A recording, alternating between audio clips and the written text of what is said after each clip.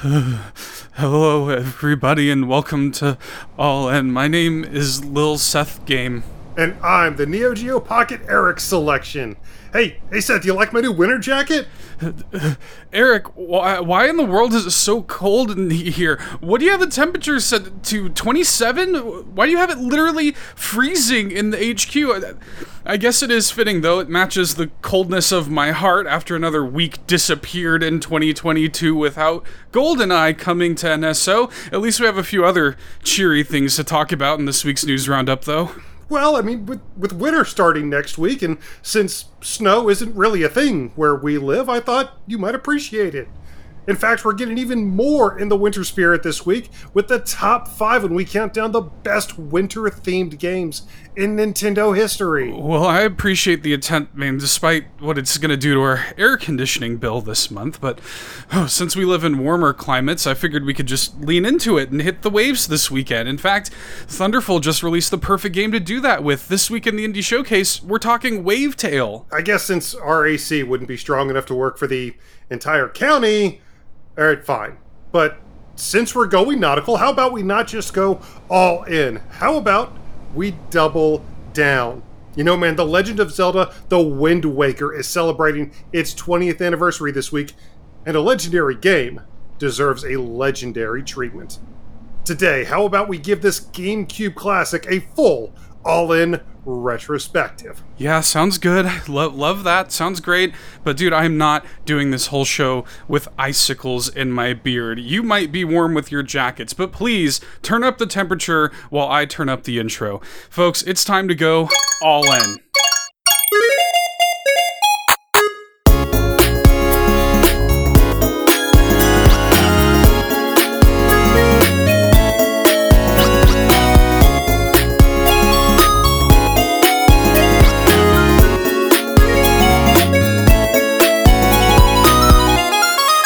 That's right, everybody. Your boy Seth here with my wonderful co-host Eric, bringing another episode of All In Nintendo Podcast, the weekly Also Nintendo variety show. Yeah, also you boy. We're both you boys. Here, bringing you another episode of All In a Nintendo Podcast, the weekly Nintendo variety show, where no shell's left unturned and no point is left unearned. Happy and thankful to be bringing you another episode of this podcast, man. We've been staying really busy. We've been on our grind, especially here leading up to the Golden Aces. And look, guys, again, I'm not going to shut up about the Golden Aces. You're going to get so sick of hearing me talk about it, but it's happening right here on youtube.com/allinpodcast live on Wednesday, January 4th at this time that we're live right now, 5 p.m. Pacific, 8 p.m. Eastern, and it's going to be a can't miss show in the new year. Great way to kick off the new year with some exciting announcements from us as well. To kick it off. That's a stream you're not going to want to miss. We're doing that live on YouTube, just like we're live on YouTube right now. So hi, shout outs to everybody watching us on YouTube. Sam, if it's your first time, welcome. Yeah, if it's your first time, welcome. And Sam, our buddy Third Strongest Mole's in here saying, psh, Goaty 30 is where the real party is at. Sam, of course, the host of, or one of the hosts of the Retro Logic podcast, where they did their own Game of the Year episode. So I look forward to that. Everybody's from 1992. That's right. Everybody's doing their Game of the Year stuff, but we wait for the whole year to play out. They waited for the whole 30 years to play out before they did theirs. So, you know, they really did leave no stone unturned. Hindsight is 30/30. Yeah, hindsight is always 30/30. But speaking of Sam is one of our wonderful patrons at patreon.com/allinpodcast. So we would love to thank Sam and the other amazing people that support us over there and make the dreams come true. Our Golden Banana Bunch and our Triforce tier patrons. So let's start off with the Golden Banana Bunch, as we like to do here at the beginning of the show. Starting with our good friend Dan Caparello, also of the Retro Logic podcast, Rob Yapel, Sam, Third Strongest Mole, as we just mentioned, Sean, He's my Game of the Year 30. Yeah, that's right. Shano Baggins Ashton, Tim A, aka Neoprime 33, aka Nintendo Dad number 4, Matt Shy Guy City Murray, Drew Agnew, the handsome host of the Handsome Mario podcast, I guess, the House of Mario podcast. You got a new name for your show, Drew. Yeah, just go ahead and change it. Why not? You've been doing it for so long. Handsome Mario podcast. That's right. That is actually a good name. He should do it. He's a handsome dude. Phelan Ward, the also handsome host of the Damage Counter Pokemon Trading Card Game podcast. Good luck, Bill Phelan. Tucker. Yeah, hey Phelan. And he's doing I think a tournament this weekend. Yep. So yeah, good luck to Phelan. Bill Tucker, the host of A Gamer Looks at 40, great friend and supporter of this show. Check out A Gamer Looks at 40. And another great personal friend of mine, Marcus O'Neill, who I'm going to be hanging out with tomorrow morning in the Backtrackers in the Carpool Gaming community. We'd love to see you guys over there at some point. But let's move on to our Triforce tier supporters. Da-na-na-na-na. Starting with Josh Vaughn, longtime friend and supporter and godfather of Tingle Love Tuesday. At least somebody loves Tingle over here. I love Tingle. You got a Tingle lover in me, my friend. John Cummins, the third and final co-host of the Retro Logic podcast and host of On Topic Retro, the globe-trotting, jet-setting Nintendo Hub and Sparky over at the Nintendo Hub here on YouTube. We love you, Sparky. Adam Caparello, aka OctoRock1982, has got his own YouTube channel here, OctoRock1982, as well as the co-host of the Retro Groove podcast, who just released a new episode that I am so excited about. They're breaking down the music of A Muppet Christmas Carol. And I am really so excited. It just released like right before we went live tonight, and I immediately downloaded it the second it hit my feed. So I'm so excited for that. It's going to be Adam, his co-host Liam, and actually our friend Tim that we just shouted out from the Nintendo Dads. Nice. All talking about one of my favorite movies of all time. Muppet Christmas Carol is the GOAT of Christmas movies. I mean, it's the GOAT. It's the GOAT. Shy Guy, who is the, one half with Matt Shy Guy City Murray, the other half of the Shy Guy Mod Squad. Actually, normally I shout them out both because they're both at the Golden Banana tier. Shy Guy bumped up. He's in the Triforce tier now. Shy Guy has leveled up. And yeah, he's made it to the Triforce tier, and we super, super appreciate that. Thank you so much, Shy Guy, for choosing to, support us even further than you already were. It means the world to us, especially here, like in the holidays. It's like, I understand how it is. Money can be tight for people in this time of year. So to not only already support us, but then say, hey, I want to support you even more than I already was, it just means more than we can say. But so thanks again, Shy Guy, for that. And then, of course, the legend drives us. Himself. Yeah, it drives us. The legend himself, sir. That would be Uncle Randy, sir. Uncle Randy. Thank you, Uncle Randy. We love you very much, Uncle Randy. Hope you're doing well out there. I haven't talked to Uncle Randy since his birthday. And really? Yeah, I need to say hi to Uncle Randy. I miss Uncle Randy. But thank you all those people that support us on patreon.com/allinpodcast. And again, that's a great way to show monetary support. Throw a couple bones our way and make the dreams come true. Keep the lights on over here at All In HQ. Keep the thermostat running. as it were. But there is a free way to support us, and somebody did that just this past week by dropping some words over on Apple Podcasts, Eric. We want to give a huge thanks to J88 Fitness on iTunes, who leaves us a 5-star review and says, an excellent weekly Nintendo podcast filled with news, rankings, and discussion. Eric and Seth have created a great weekly Nintendo podcast and community. They make a multi-hour podcast every week. Don't I know it? They talk about feel that.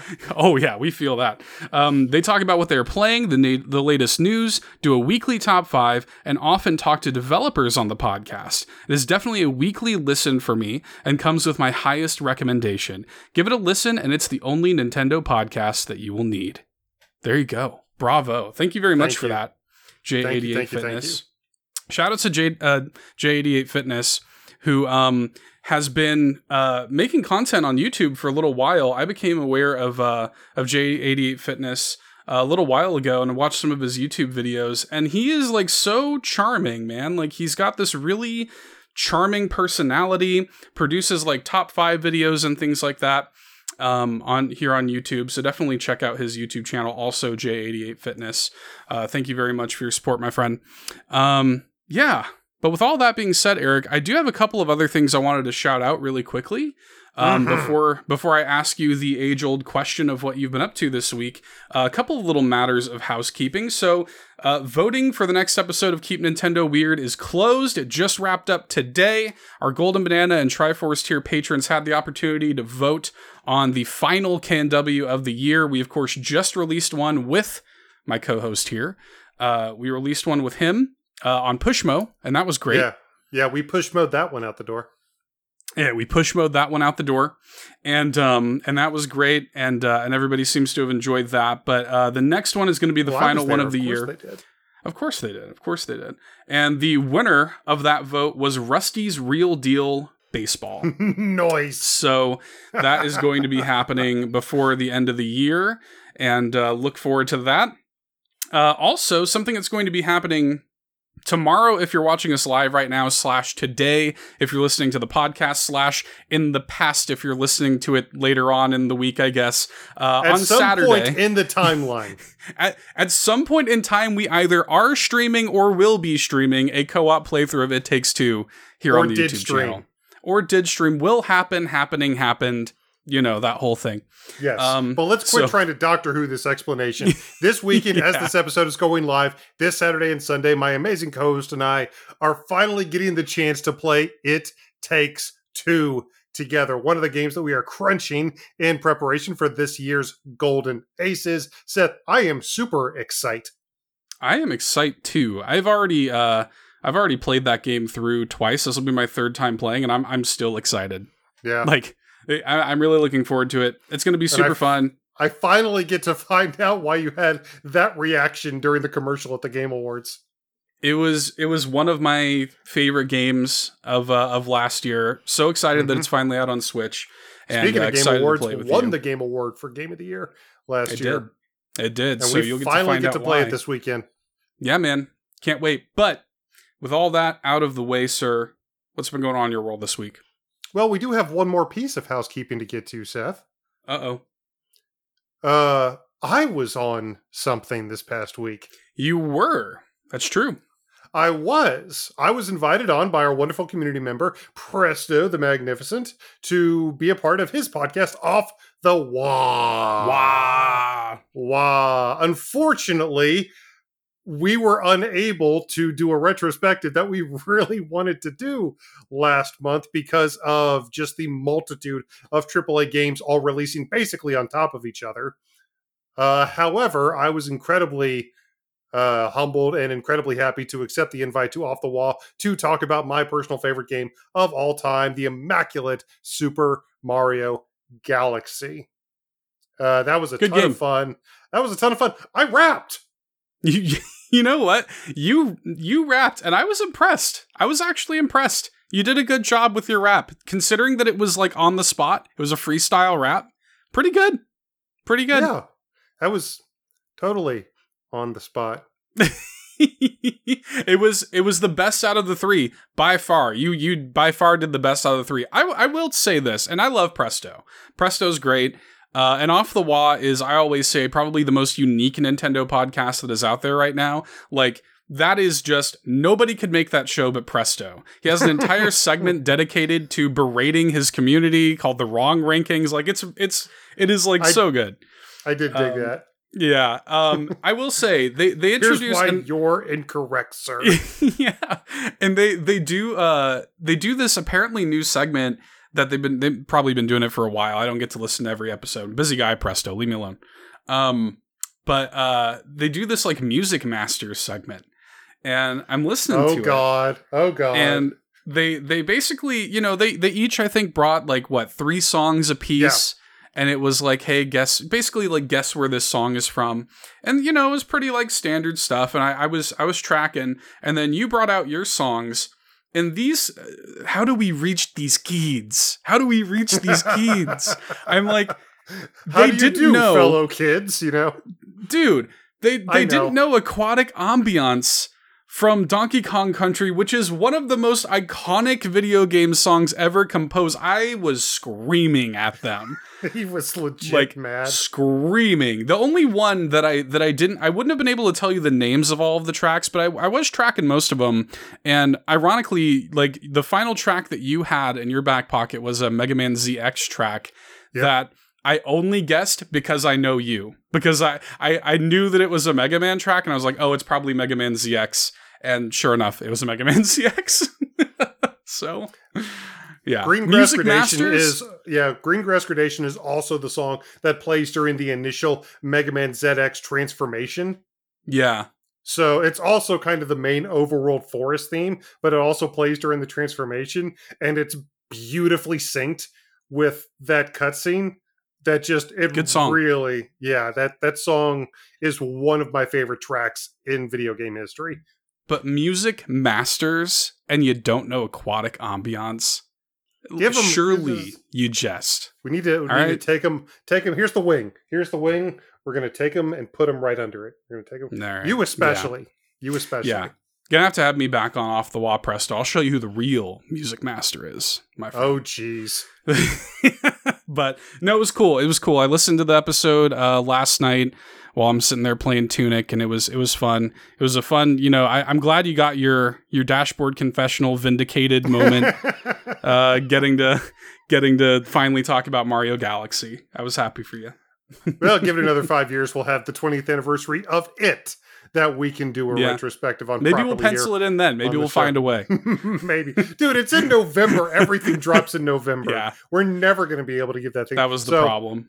That was the problem. But, I didn't just talk about video games. I did play a couple this week, including the one on the TV behind me. Another part of my crunch going into the Golden Aces at the beginning of next year is a little game that you might be familiar with, Seth, called Neon White. Have you heard of it, sir?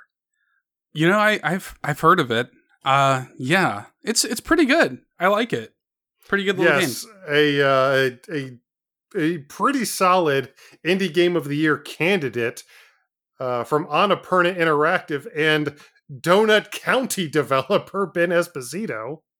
This game genuinely feels like if Mirror's Edge was developed by Suda51. Yeah, I could see that. I could see where you're coming from there. But super unique. I really, really like the gameplay setup because there are elements of first-person shooter, there are elements of platforming, elements of puzzle solving. It's a really interesting, really unique mix. It feels at once really fresh and unique, but at the same time, so incredibly familiar. And then, of course, you've got the characters who are all kinds of messed up and bonkers in all the best possible ways. I told you this a little bit, Seth. I'm a little ashamed of myself of how much I enjoy Violet.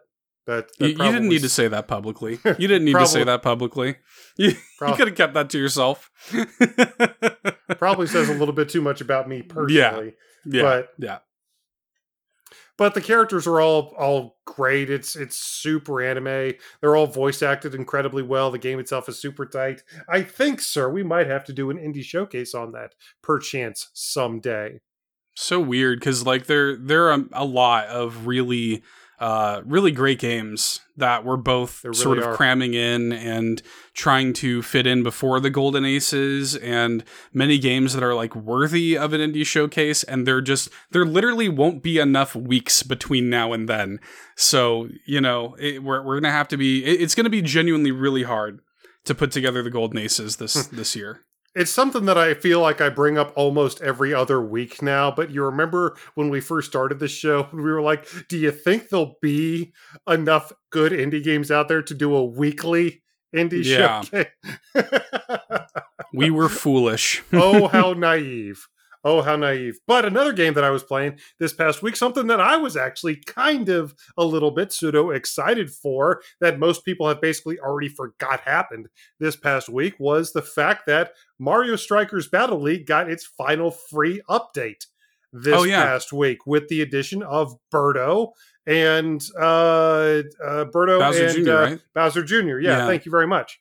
In addition to that, you got the shell armor, you got yet another new arena that you can choose from. So now there's a full roster of 16 playable characters, 9 full sets of armor that you can get for each character, 8 full-on arenas that you can choose from. So, it feels like a full-featured game now, minus a couple fairly notable still exceptions, unfortunately. And the game is still a ton of fun with the new characters and everything that they've added. I went back and I still had so much fun with it. I really, really enjoyed my time with it, even though at the time, I was just messing around with the new content, seeing what it played like. I just went in and was playing.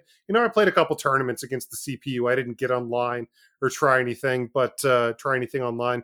But I still had so much fun. And I want to love and recommend this game so much more. But it's still very notably held back by its multiplayer options, unfortunately. And I look at all the new things they've added, and I'm gonna go back to it. I'm going to enjoy it, but it's still a game that I wish that that it gave us a reason to still be playing. Yeah. I've sort of just accepted my lot with it. I'm just, it just wasn't for me. There are a lot of people that I know, that really loved it. People who played it like hyper competitively and stuff who love that game. So I don't want to take anything away from those people, but it just didn't click with me. It just wasn't my thing. Sam actually said something on a recent episode of Retro Logic, because Dan had said something to that effect, like how much he disliked the game. And Sam said, like, you don't actually, you just miss being the age you were when the Wii and GameCube versions came out. And I was like, oh, the truth hurts, man. Like, he's probably right. That probably does have something to do with it. So, yeah. Yeah, fair enough. I can see that. But continuing to play Jitsu Squad, I haven't beaten it yet. I'm kind of taking it one stage a day. Mm-hmm. I'm not, it's a little bit too hype for me to absorb in just a single sitting. Mm-hmm. It's still a ton of fun. I'm still really enjoying it. Still haven't beat Jitsu Squad yet. However, the last thing that I'm going to talk about is a game that you've already mentioned that you've played this past week, Seth, but a game that both you and I, let's just say we both had experiences with this past week. Fairly strong experiences, not necessarily positive experiences, but we both, Seth and I, have had some pretty memorable experiences with Tunic. Yeah, man. I played a lot of Tunic this week. I effectively 100%ed it. So, yeah, Tunic is the kind of game that, like, I really, again, it's going to really come down to, like, what we have time for, but, like, I really do want to have, like, a dedicated Tunic discussion. If it's an indie showcase, like, whatever we wind up doing, like, Tunic is such an interesting game. Like, after you're done with it, I really do want to just talk about it on the show. So, and there's a reason that he says when I'm done with it, because I wound up having, personally, the game is very famously obtuse. It doesn't hold your hand, but it's arguably a little too obtuse in a few regards. Oh, yeah. Yeah. To the point where there are very important cornerstone elements to the mechanics in that game that are incredibly that are incredibly easy to just completely miss. Mm-hmm. And then you get into the boss fights and you're like, what is going on? There's no reason it should be this challenging. And then after a couple hours, I discovered something and then immediately finally beat the boss. After a couple hours, after I had gone through the whole one more go portion, after I had gone through the whole, bleep this bleeping bleep part of my psyche, to basically just to the end where I was despondent and just beyond caring about anything.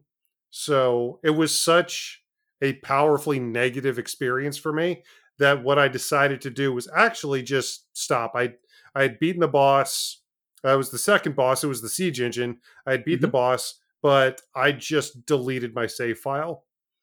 I said, if I were going to continue playing this game, I know that I would continue playing it as that despondent, checking the box. I could care less about what I'm doing right now, version of Eric, and I didn't want to do that. I didn't want to experience that, and I didn't want that mindset to, to pepper over what otherwise could be really objectively good parts about the game.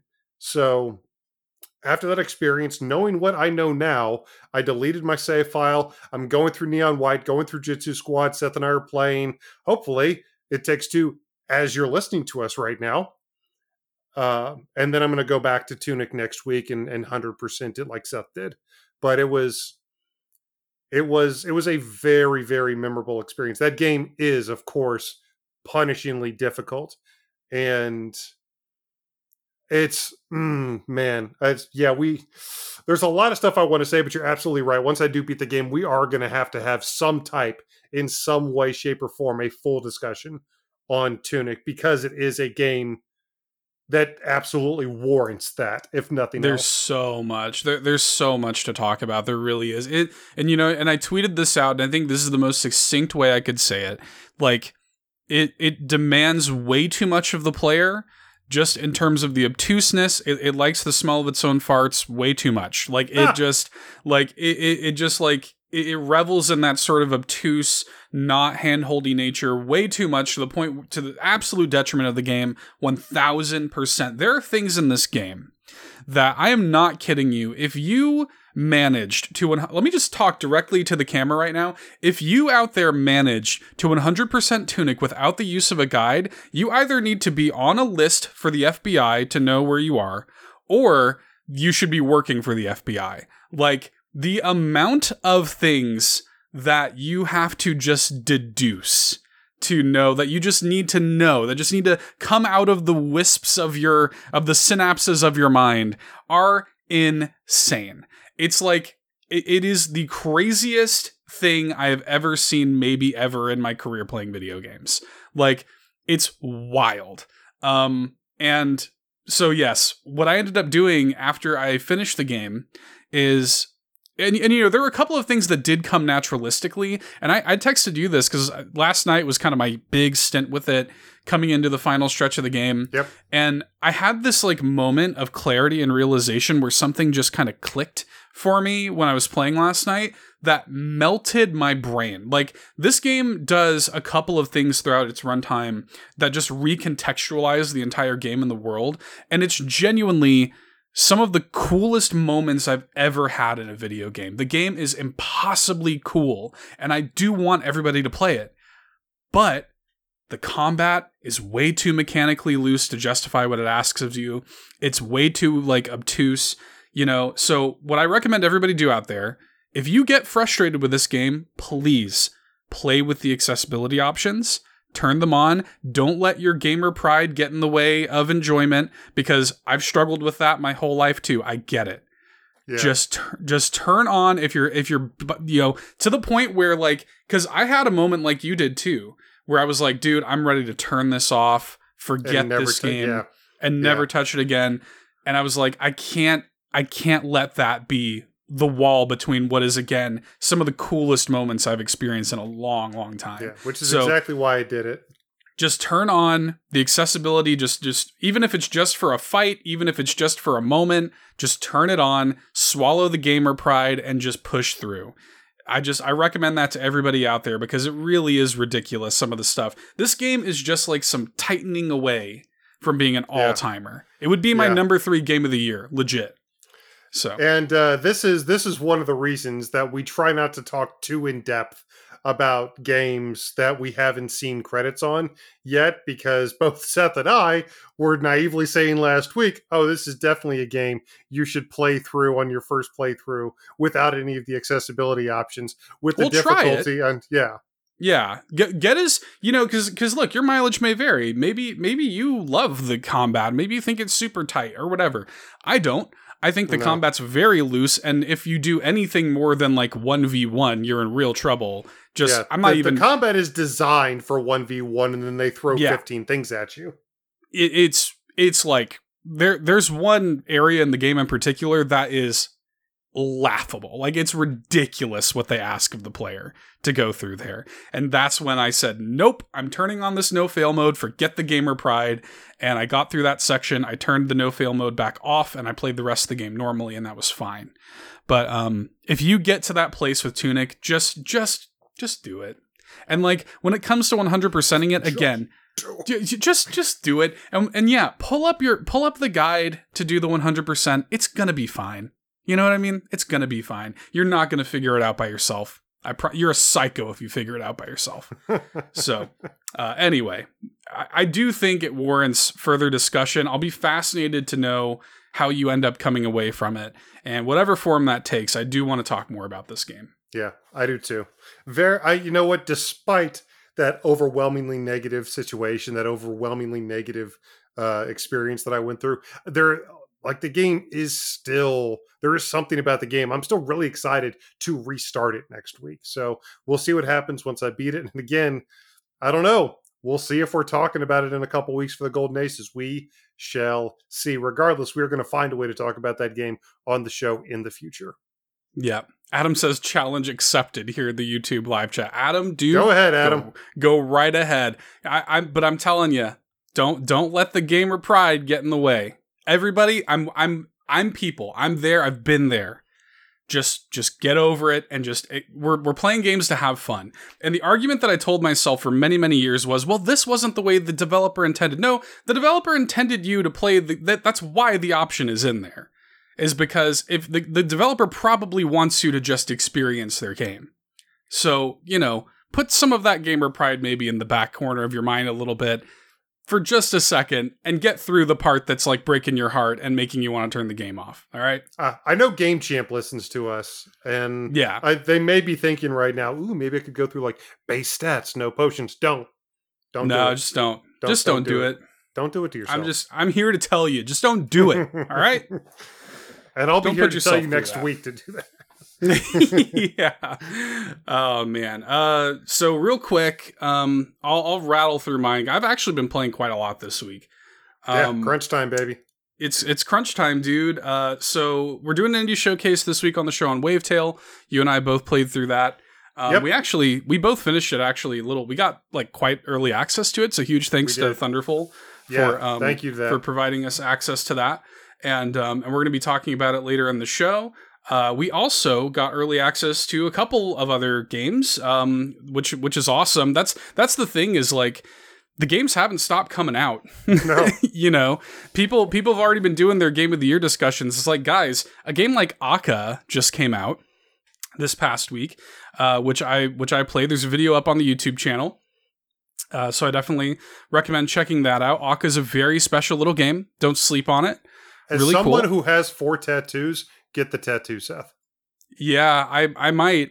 Aka opens with really powerful words, and essentially the setup of Aka is you're playing as the titular Aka, this red panda who was a warrior. He was a warrior. Not the one who does our soundtrack. Not the one who does our theme. Not that red panda, different red panda. Red panda. He's like an old warrior's got scars. His ear has like pieces taken out of it and stuff. And the game actually opens on a war-torn battlefield, and he finds a note from one of his old war buddies that says, "Hey, come to this island, find your inner peace, recenter yourself, get away from all this war and death." And he builds a boat and he makes sail for this place called Pine Island to be with his war buddy. And as Aka is taking off, he vows, he's like, this katana, this samurai sword, is not going to cut limbs anymore. It's only going to cut, the crops that he's tilling. He's like, this isn't going to be used for death anymore. And it opens with the words, "Forget to destroy, learn to create." And I thought that was such a powerful statement. Like, those words were so beautiful. It hit me like a freight train. Forget to destroy, learn to create. I was like, dude, I legitimately would get that tattooed on my body. What an amazing mantra that is. It's a special game. I will say, and again, if I hadn't already mentioned this, big thanks to the publisher for providing us access to that as well. We did get a free code for that. And again, the YouTube video is up on the channel, and we really, really appreciate that because it's a special game that I feel like a lot of people are going to sleep on. It's essentially a life sim where you're on this island. You can grow crops, you can do the typical like life management stuff, but there's also a lot of characters on the island to do like quests for and things like that. And it's all about just sort of like, finding your inner peace and getting away from, but like what's nice is the characters of the game don't let you get away with your past either. You know, like it kind of taps into that like God of War 2018 thing a little bit, where it's like, this is a character who did bad things in their past, and like the game doesn't let them get away with that. So I really like the game a lot. It does need a patch, I will say. The game could use a patch because there's a little bit of like jankiness with the controls. I was talking to my friend Locklith, co-host on the Nintendo Drive, Locklith. She's playing it as well. She got early access as well. And we were both kind of sharing back and forth our experiences while we were playing it pre-release. And she actually had like, not only just the jankiness with the controls that I was experiencing, but also like hard crashes. I haven't had hard crashes or anything, but the game does need like an optimization patch or something like that. But it's a special game. Once it's like patched up and cleaned up a little bit, it really is going to be one worth looking at for sure. I want to play it. Again, we got early access to it. Just with all the crunch and everything, we're having to be very particular about the games that we are playing in these. Like so much so that we even got access to a very high profile game from a very high profile studio that I am personally super excited to maybe one day possibly have the chance to play. You made a video on it, Seth, and I just am jealous that you actually got to play it. We have it. I want to play it. What did you think of Crisis Core? Yeah, big thanks to Square Enix for providing us access to Final Fantasy VII Crisis Core Reunion. Actually, I think the proper title is Crisis Core Final Fantasy VII Reunion. This is like the remake, reimagining, Turbo HD remix. Big thanks to Square Enix for letting us check this out. That video is also up on the YouTube channel. A lot of YouTube content for me this week. So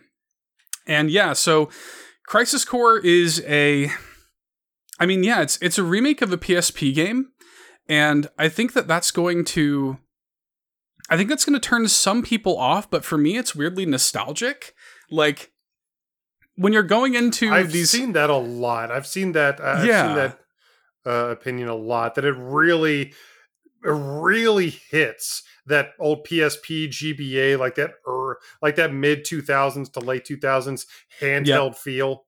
Yeah, because from what I understand, and I was wondering coming into this game, and I'm actually still not 100% sure, but I was wondering if this was going to go like kind of fall in line with the Final Fantasy VII remake sort of story, because for those who don't know, and again, I'm not going to spoil anything, FF7 Remake, but FF7 Remake is not a one-to-one remake of Final Fantasy VII whatsoever. It takes some very serious deviations from the story, and I was curious how Reunion was going to play into it. It seems like it just no seriously is a remake of the PSP game. But like, with that being said, they've prettied up the graphics. It runs actually really well on Switch.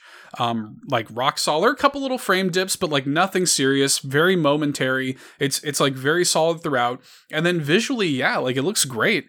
And actually, as I'm playing it, I'm like, to me, this doesn't look like way worse than Final Fantasy VII Remake. Like it looks pretty good. Nice. It's kind of somewhere between. Like it's not quite to that level, but it's pretty, they did a good job. But yeah, like the way that PSP games were just sort of like, you're going through like corridors, all of your battles are basically in like rote little arenas, like kind of very, standard combat encounters. It feels like a game that was made in 2007 for a handheld console. You know what I mean? Yeah. But for me, that's actually a benefit. For me, it kind of plays into like a arcadey feel, like a very pick up and play sort of feel. I love playing it on the OLED. Like it's like the perfect handheld game. Yeah. So good for that, because you can just go in and do like a mission or two, and it's very pick up and play because it was designed that way. But this is not. If you're looking for like a meaty traditional like JRPG experience like you would expect from Final Fantasy, that's not what this is. Like it's an action game. you know, from 2007. Like this is, you know, this is kind of what you're getting into. But for me, it like totally hits the spot. Like I'm Nice. just, it's exactly what I wanted it to be. Nice. Let's get a remake of Dirge of Cerberus now. That wouldn't shock me. Honestly, if this does well, wouldn't shock me. Well, when it comes to re-release games from Square Enix, there was something else that happened this past week that I am very excited about that I hope bears fruit later on down the line for us. We shall see. Oh, the ESRB thing? Oh, God. Yeah. Oh, yeah. man. February Direct's creeping up, folks. It's creeping up. If they put those all on one cart, oh my. That's everything We'll see. ever wanted all in one place. Oh. We'll see. Getting a little will heart see. palpitations there. Yeah, for those who don't know what we're talking about, the ESRB rated the Final Fantasy Pixel remasters, the 1 through 6 Pixel remasters for Nintendo Switch this past week. So that means like they are coming. It's just a matter of when. So very, very cool. But Eric, we got some news to talk about. A lot of release dates this week. We do. We've certainly been talking a lot about games already in this episode. So, I mean, let's just keep doing that. Let's talk about it. Hey, listen! Well, you know, some stuff happened this week with games. But the first thing we really want to touch on is an anime.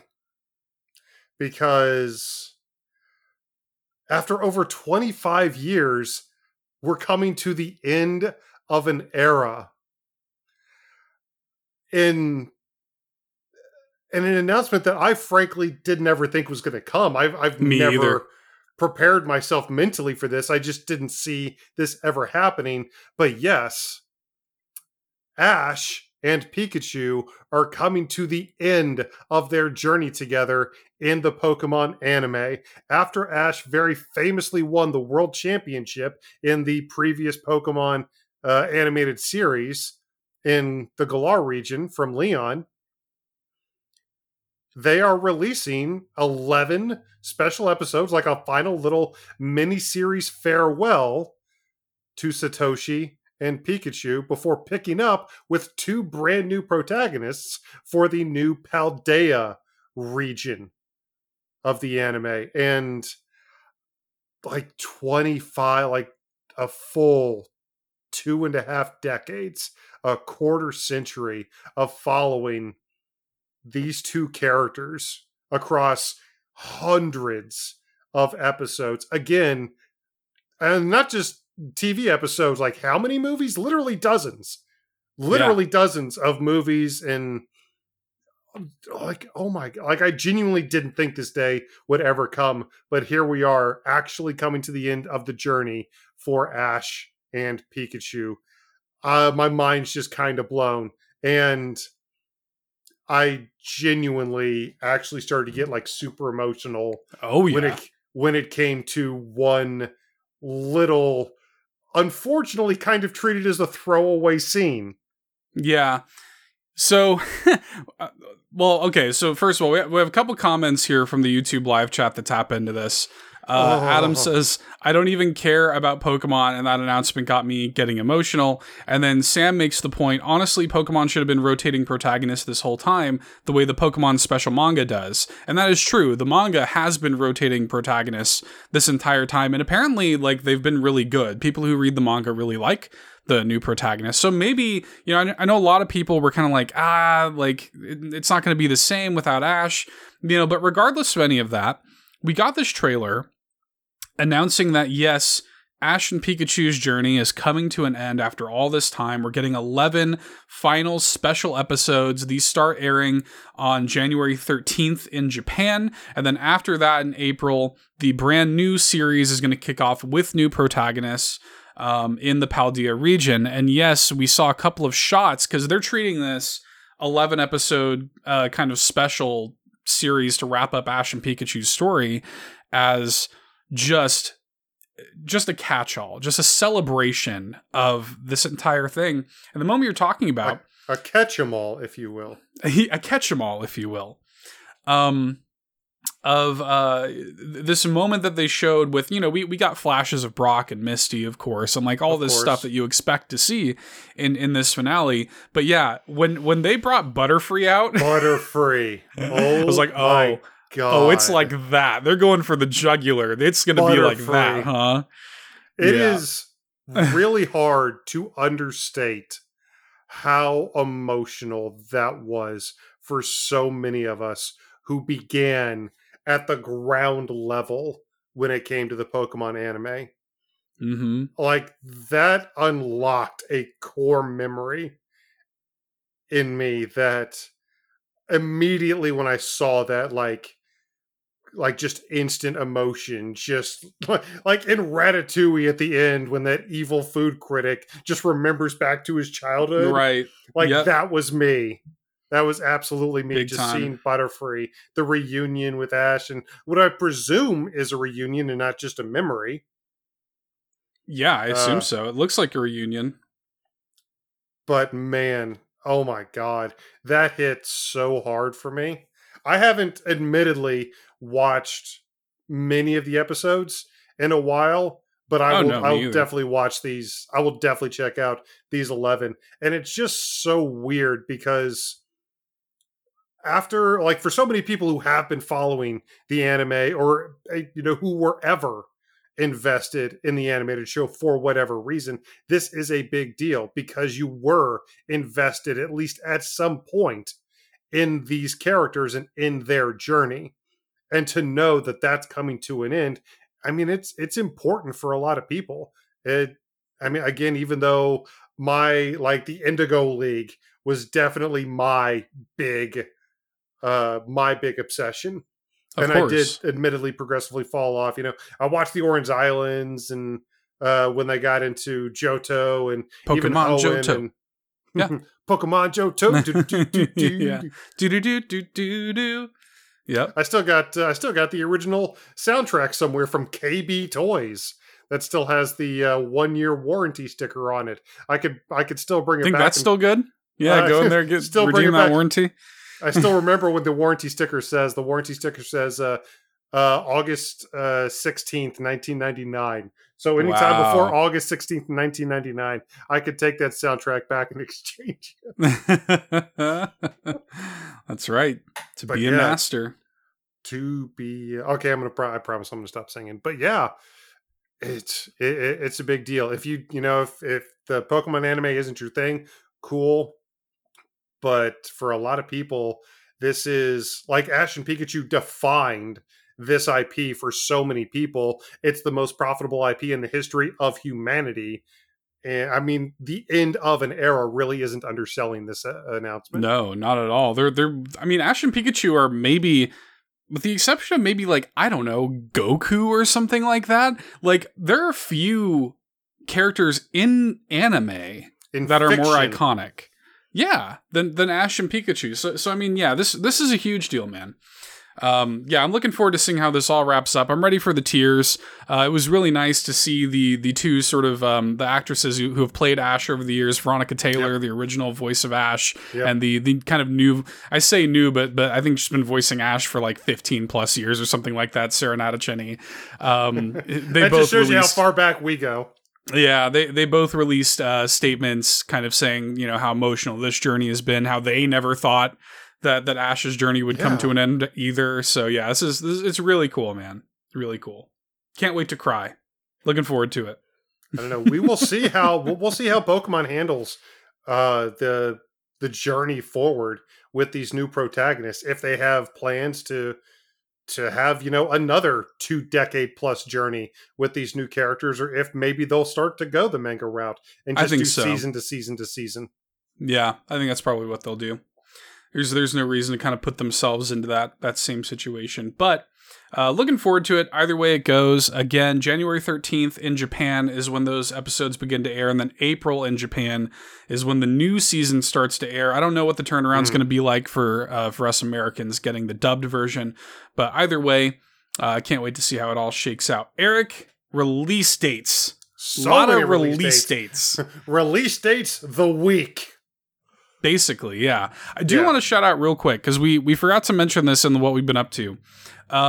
We were kind of looking for a release date because GoldenEye is supposed to drop before the end of the year, I think. Mhm. And I was kind of like, hey, seems like this would be a good week to announce it. On Thursday, we did get an NSO drop. So, I mean, the release dates were then, but I guess those were still release dates, just not the release date we were looking for. But we did get some NSO games to the Sega Genesis app, and I know you've put a little bit of time into them. Yes, I did play all 4 of the brand new Sega Genesis games released on NSO. Shadow dropped this past Thursday when even I, the Jedi Nostradamus that I consider myself when it comes to these types of announcements, I was wrong about this. I was even telling you, I was like, Seth, I feel it in the Force. I feel it in the Force. It's coming. But sure enough, it wasn't Maybe the next announcement. It's got to be next week, basically. But it wasn't the announcement or release of GoldenEye. It was instead the release of 4 brand new games, like we said, on the Sega Genesis NSO app in the form of Golden Axe 2, Alien Storm, Columns, and what was the other one? Virtua Fighter. Virtua Fighter 2. 2. Yeah. Of course I forgot the fighting game. Of course. You don't like course fighting games. Exactly. Why? Virtual Fighter 2 is actually a really interesting case study when it comes to fighting games because in the 16-bit era, video game consoles were not pushing out arcade perfect ports, and Virtual Fighter is an incredibly good example of that. Virtual Fighter 2 on console versus Virtual Fighter 2 in arcade are basically 2 completely different games. It's interesting. Virtual Fighter 2 Genesis is not a good game necessarily, but it is But you really have it. interesting. We do have it. I have a brand new free fighting game that I can play on my Sega Genesis NSO. But I did play through the arcade mode of that. Got flip kicked by Sarah about 1 billion times. But I mean, it's still an interesting experience. It's again good for preservation. I am glad that it's there. I would really like if Sega released, if they did a straight up arcade release. We've talked about other consoles they need to release for, like the Dreamcast, the Master System, Sega Saturn, and stuff. But admittedly, even us included, I don't hear anybody talking about arcade releases. That's what Sega needs to do, is some straight up arcade, like the Virtua Fighters, the Outruns, and put together an authentic arcade collection of old Sega games. But in addition to Virtual Fighter 2, we also got Columns. If you've never played Columns, it's kind of a precursor to Bejeweled a little bit. It's like Bejeweled meets Mean Bean Machine. Okay. You have little blocks of 3 little eye-shaped formations of 3 separate jewels, and you can change the order of the jewels up until very Tetris-like they get down to the bottom of the screen. And I think there's 6 or 7 different color and different shaped jewels, but it's very similar to Tetris or Puyo Puyo. Once you get 3 of the same color jewel in a row, either vertically, horizontally, or diagonally, then those jewels will disappear and give you points, and you can combo. It's just a little bit different than a lot of the other puzzle games of that ilk you've played. Games like Dr. Mario and Tetris, and even games like I was about to say Flax, but no, Clax. There's always time for it, Seth. It is the 90s, and there's time for Clax. There is time for Clax. So it's very similar to a lot of those old 90s puzzle games, just a little tweak here and there. But Columns is still an interesting slight variation on that same old, very tried and true puzzle formula. So if you want to check that out, that's also there. We also got a couple beat 'em ups, like I said, Alien Storm and Golden Axe 2. The Golden Axe series at this point has just kind of reached that gaming level of nostalgic wonder that even though the games themselves, even though much better beat 'em ups have come out in recent years, it's still fun to go back through. It's still fun to get a couple friends together and go back through as the Amazon, as the warrior, as the dwarf, and go kill the Black Death, the bad guy's army, and just classic medieval style beat 'em up. So you can ride. That's another thing. They haven't, they need to make another Golden Axe so you can have beast riding again. Yeah, do they?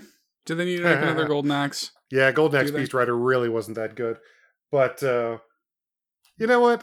Again, I'm super nostalgic, so I enjoyed it. And then Alien Storm. Alien Storm I actually really liked because it's a beat 'em up, but after going through a couple little beat 'em up screens, they throw you into like a first person arcade shooter, like the Aerosmith Revolution arcade game, or you'll do like this little run and gun section. So a little bit of beat 'em up, a little bit of arcade running, shooting, first person shooter action. So it's, it keeps a really, really good pace. Not necessarily very mechanically deep, but you get to go around and beat up aliens and be about as 90s as you can possibly imagine. Nice.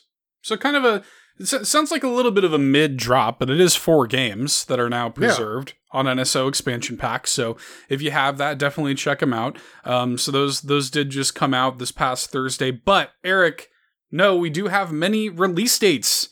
And I know it's a little bit weird to like get hung up on release dates, but we got so many release dates this week. We kind of do just have to stop and just acknowledge them because it really is kind of absurd. The first one we have here is we've got I guess an opening date / release date for the release date for when they release the gates. Yeah, that's right.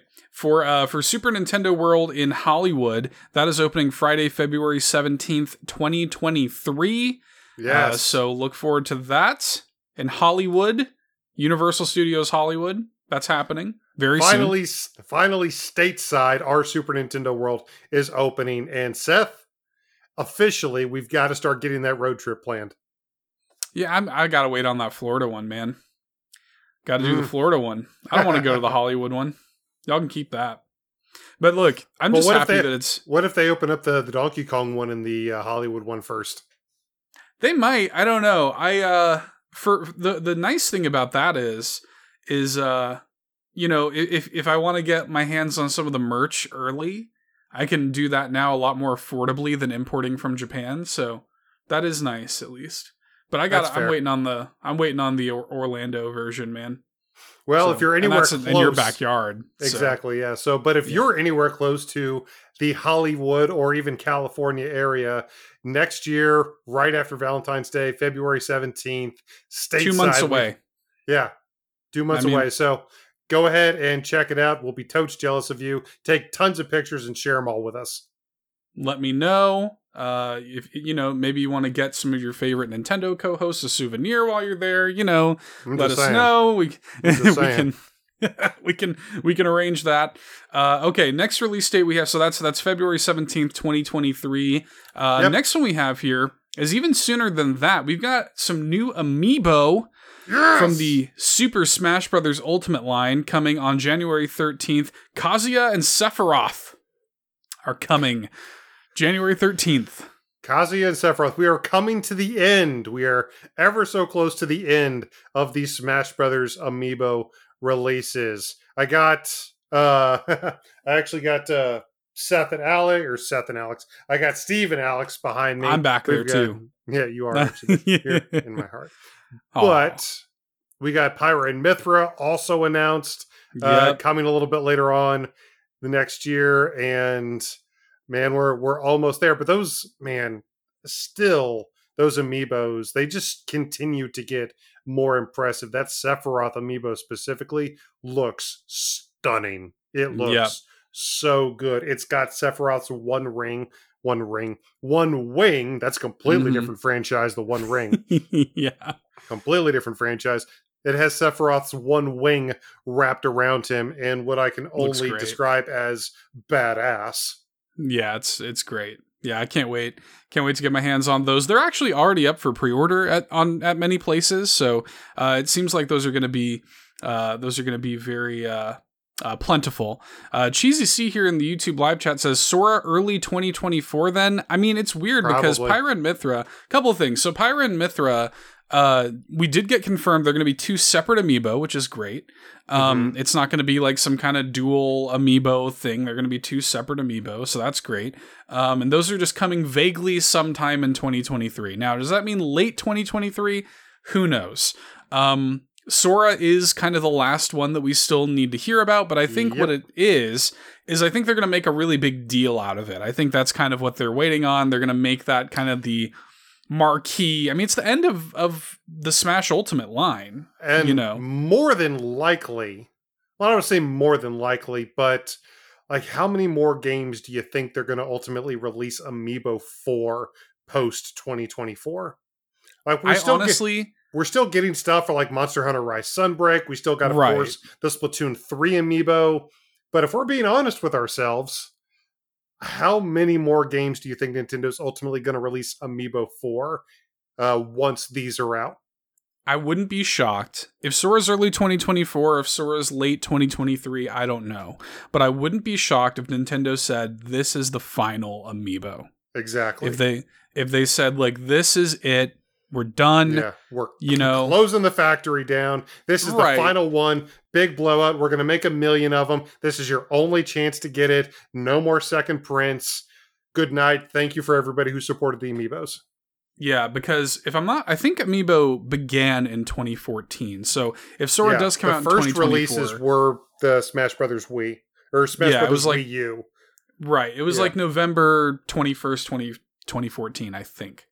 Anyway, so it'll be roughly like 2024 will be the 10th year of Amiibo.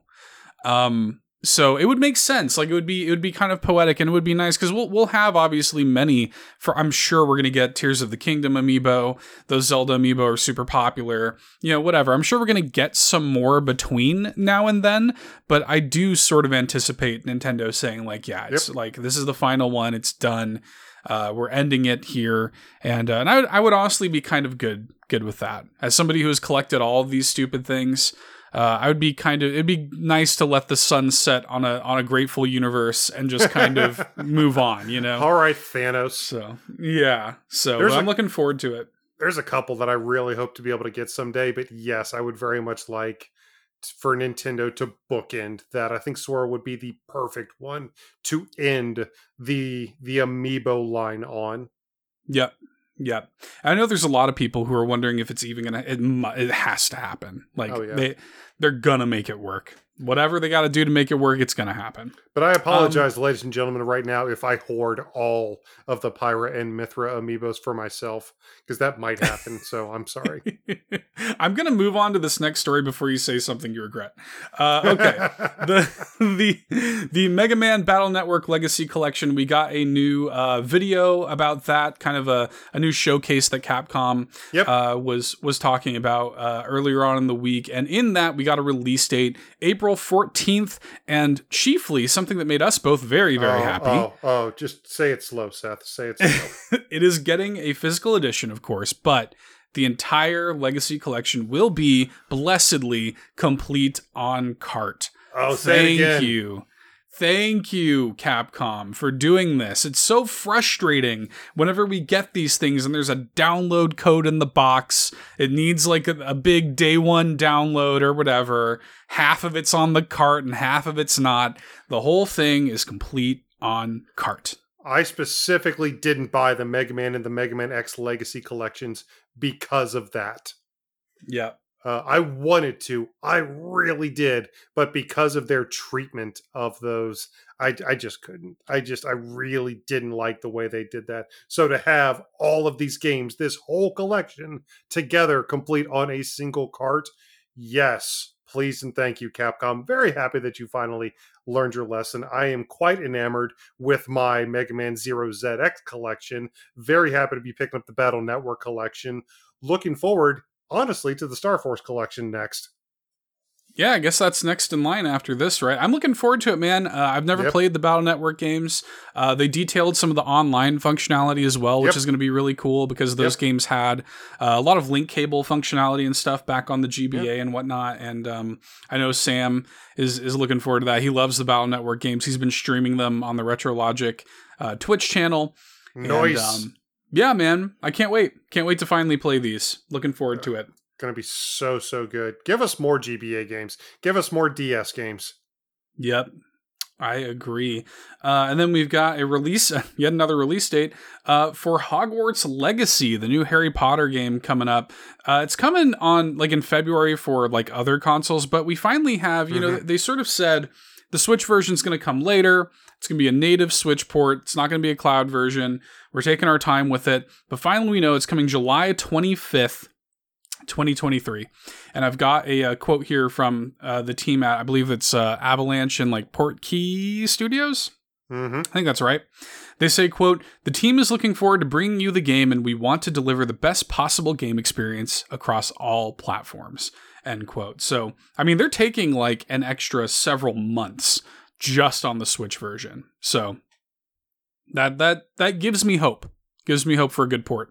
Well, I mean, they know what they have. This game could be a golden goose for them for a very, very long time. So they know that if they take the extra couple of months, they make it right instead of just trying to rush out an unfinished port and forget about it on another console that already has over 110 million units in the wild.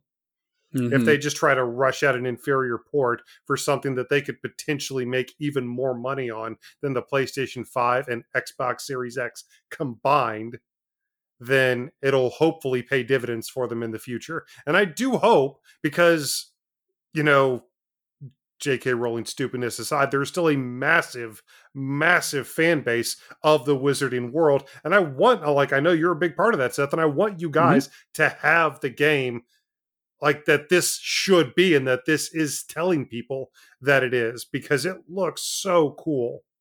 Yeah, they did like a 35-minute.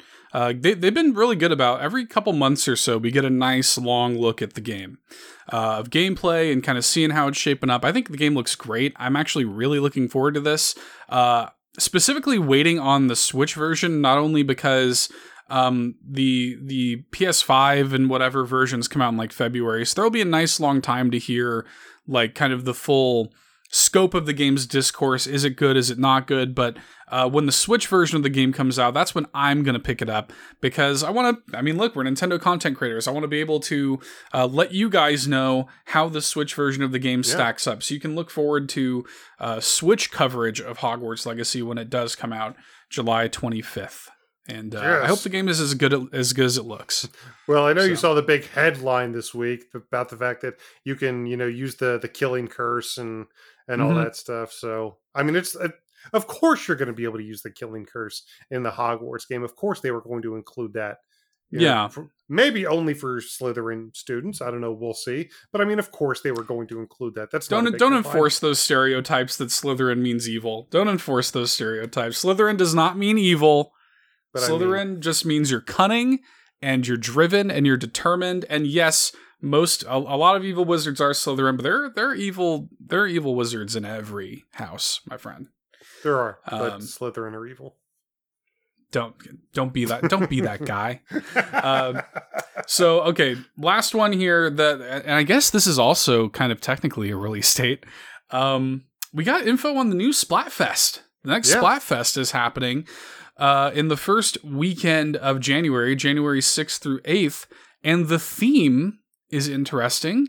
It is, what's your favorite taste sensation, spicy versus sweet versus sour? So let's just forego Halloween. Let's forego Thanksgiving. Let's forego the holidays. Let's wait until the new year and have one that's sweet versus sour. Like, why? What? Like, it's a weird one, right? Okay. It's the Pokemon one made a ton of sense, but the first one I thought was kind of weird. This one I think is kind of weird. I'm a little trepidatious about the future of Splatfest and Splatoon 3, Seth. I'm not gonna lie. I'm looking forward to it. I think it's just fun. I don't really, to be honest, I don't really care what the theme is. It's just fun. Just a reason to jump into Splatoon. That's fair. You know? Yeah.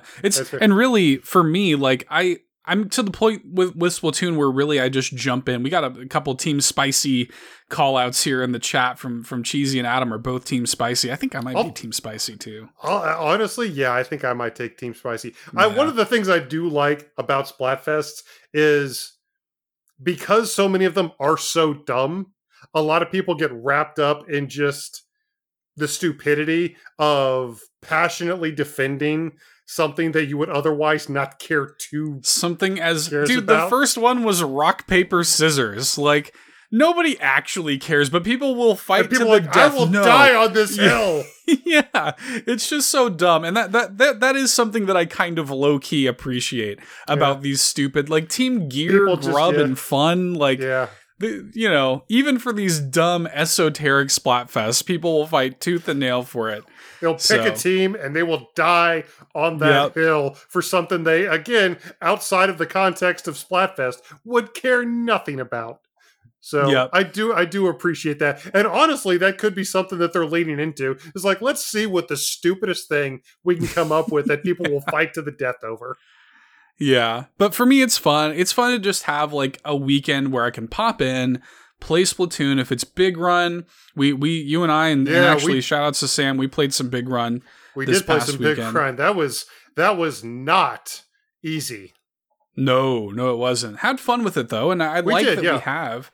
I like that we have these little touchstones, like that we can do a big run between a Splatfest, have a Splatfest to look forward to, have a weekend of just Splatoon, and I like that I can. The new season just started. It's nice to have like reasons to jump into it. It's not my daily driver. It's not something I'm playing every day. But like once a month, play it for a weekend. Great, I'm all about it. So. I'm down for this. So that is happening again, the 6th through the 8th. Spicy, sweet, or sour. Let us know what team you're going to be on. Sounds like Eric and I are Team Spicy. Yeah, I think I am.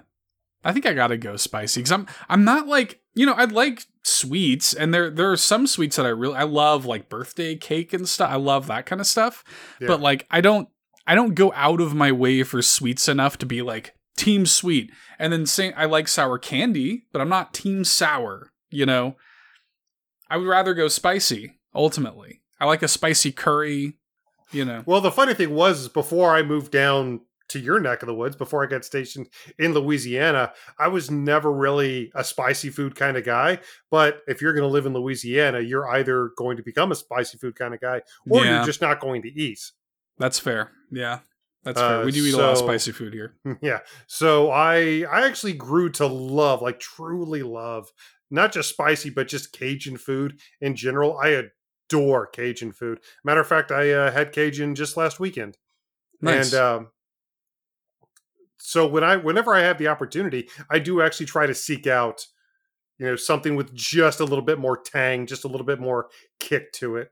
So spiciness. I'm Team Spicy now. Definitely should have had definitely not Team Sour. Yeah, should have had a Team Umami. I would have been Team Umami all day long. All right. Well, that's been our release dates, things that are coming in the future, but we had things that came out this week, kind of a stacked release week. Again, the games haven't stopped. So, and we've already talked about actually many of these, and we just want to thank again all of the publishers who have worked with us and given us access to a lot of the games that have come out this past week. But what do you say we hit some of these notable releases? I'm down. I mean, we're going to be talking about, we've already talked about a few of them. We will be talking about another one here shortly.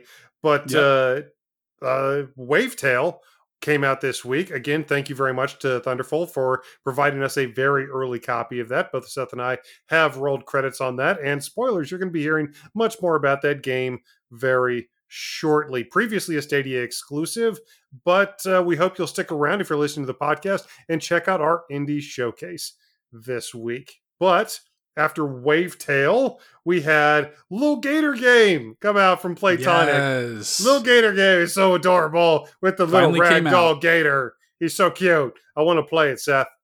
Yeah, me too. I own it. I bought it. It's on my Switch. Haven't had a chance to boot it up yet. Just been busy. I'm probably going to stream it. It's probably not going to be until next week. We'll see. If I find time, I'm going to try to stream it soon because I do want to get that in. I want to fit that in the midst of everything else because it looks super cute. Yeah, Yeah. you've played versions of, you've already compared it to Yeah. like a short hike and stuff like that. So It's and you and basically 3D a short hike. Yeah. Like I loved a it. game, It was a game that both you and I hold in quite high esteem. yeah. I played it during Steam Next Fest like a year ago, I want to say, and it was my whatever Steam Next Fest that was. It was my game of show for that Steam Next Fest. Like I loved it. So I'm looking forward to finally playing it. Nice. A couple other games came out this week that Seth has already talked about. We even created content already. Aka come out. Yep. So definitely check out that. Definitely check out Seth's video. Definitely check out our friend Locklith's coverage of Aka as well.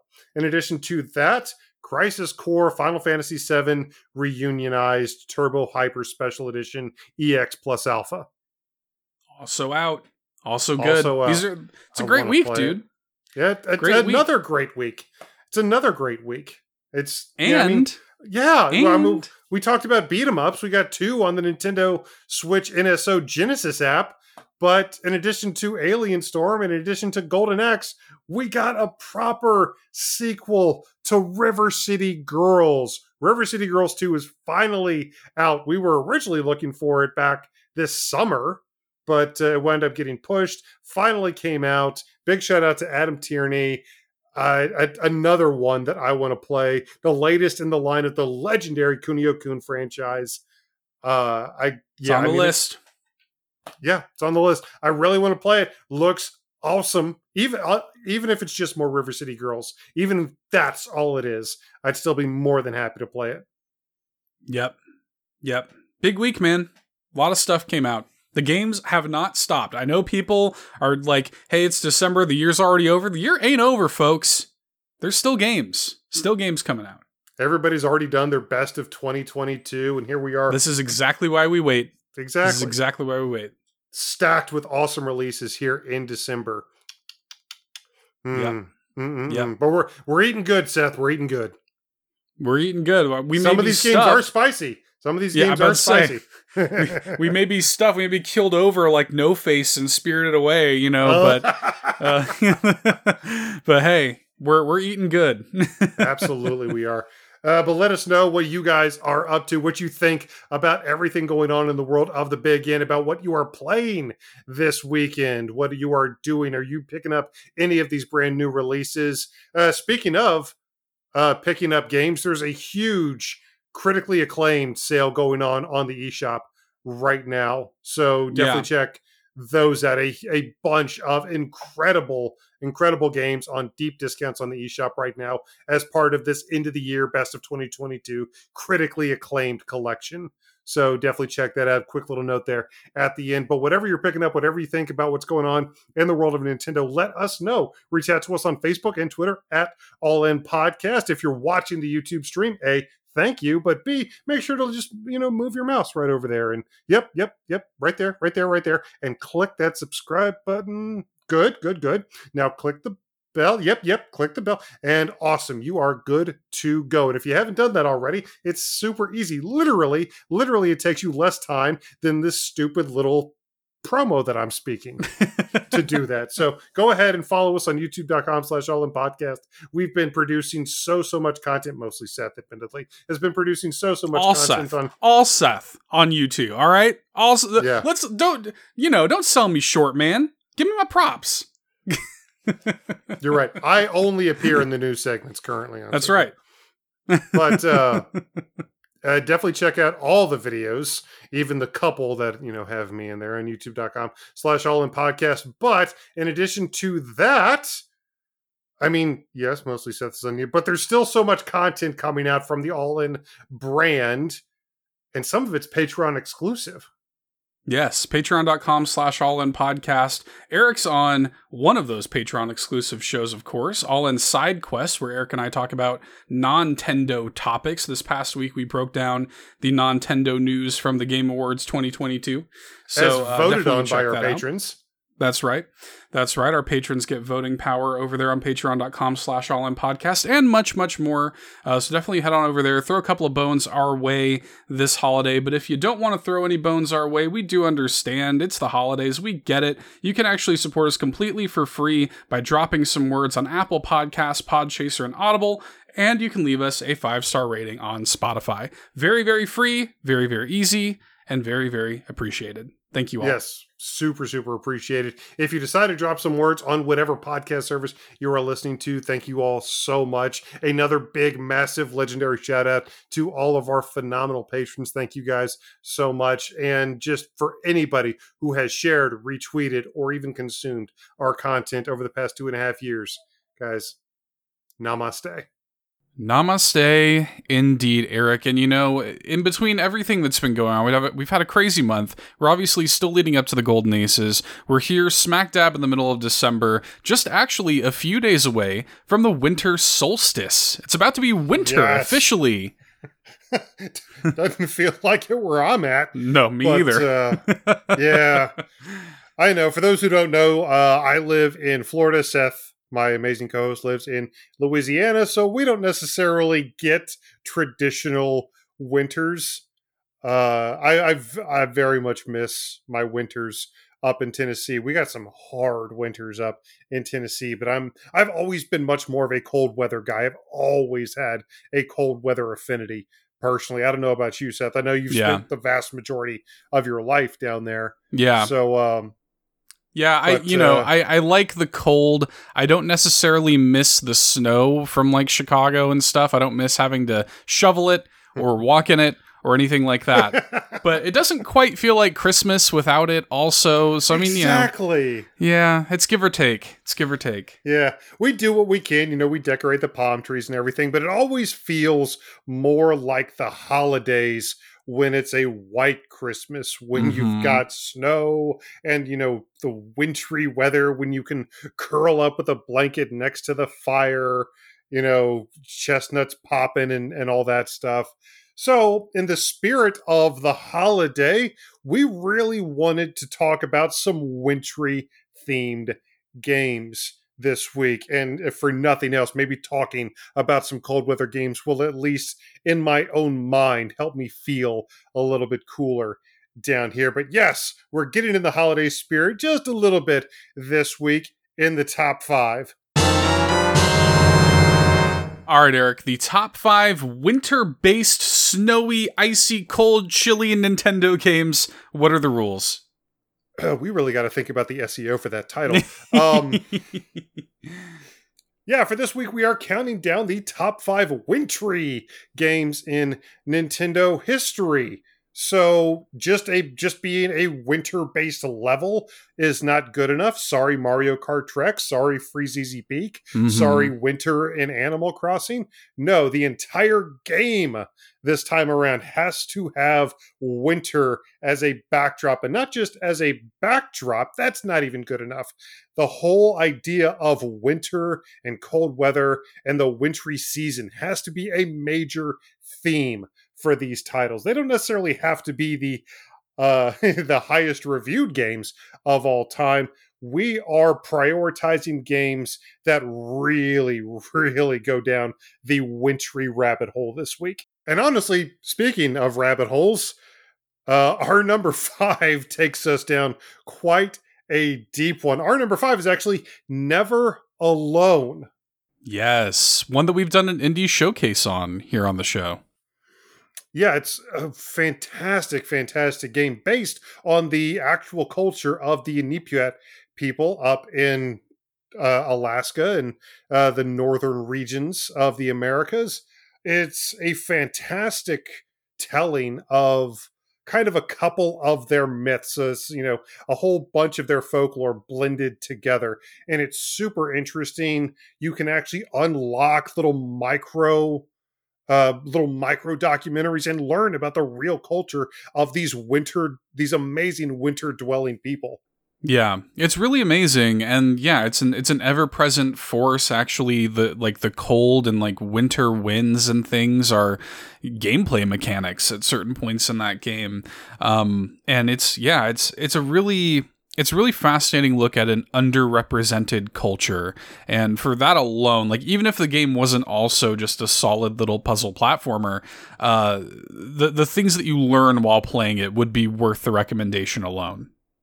Yeah, and not only are you staring at snow and this massive white landscape the entire time. But honestly, without trying to spoil the game too much, the main character is essentially kind of fighting back against this idea of winter itself and this idea of desolation that comes with, those hard winters.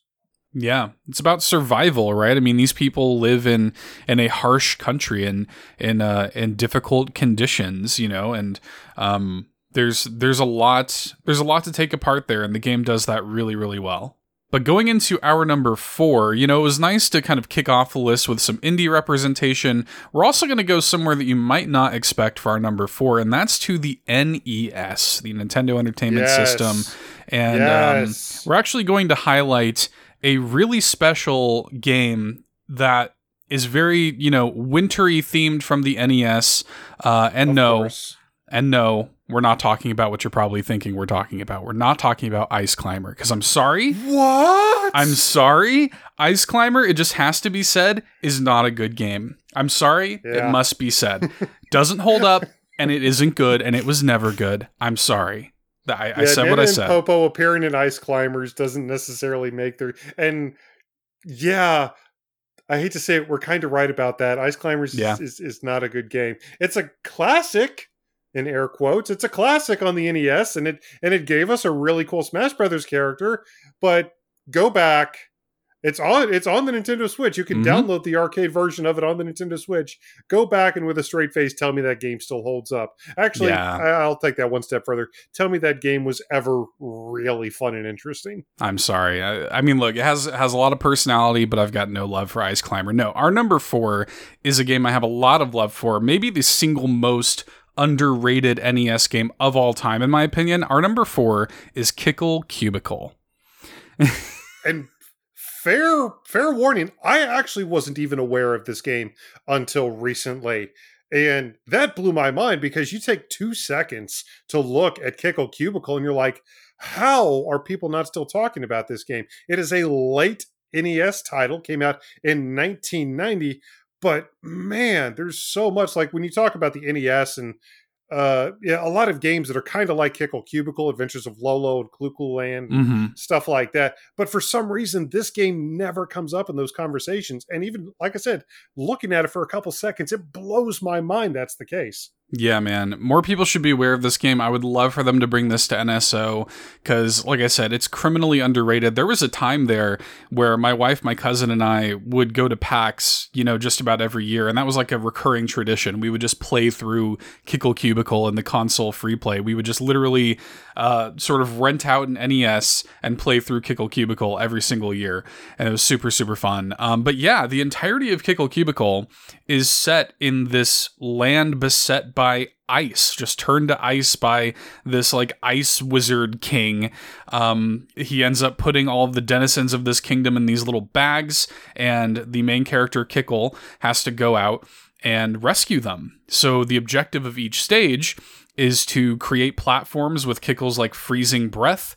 He does this by freezing enemies or objects in the environment, and it kind of becomes like a little action puzzle game. You create these pillars, move them around, have enemies move them around to areas you couldn't reach yourself.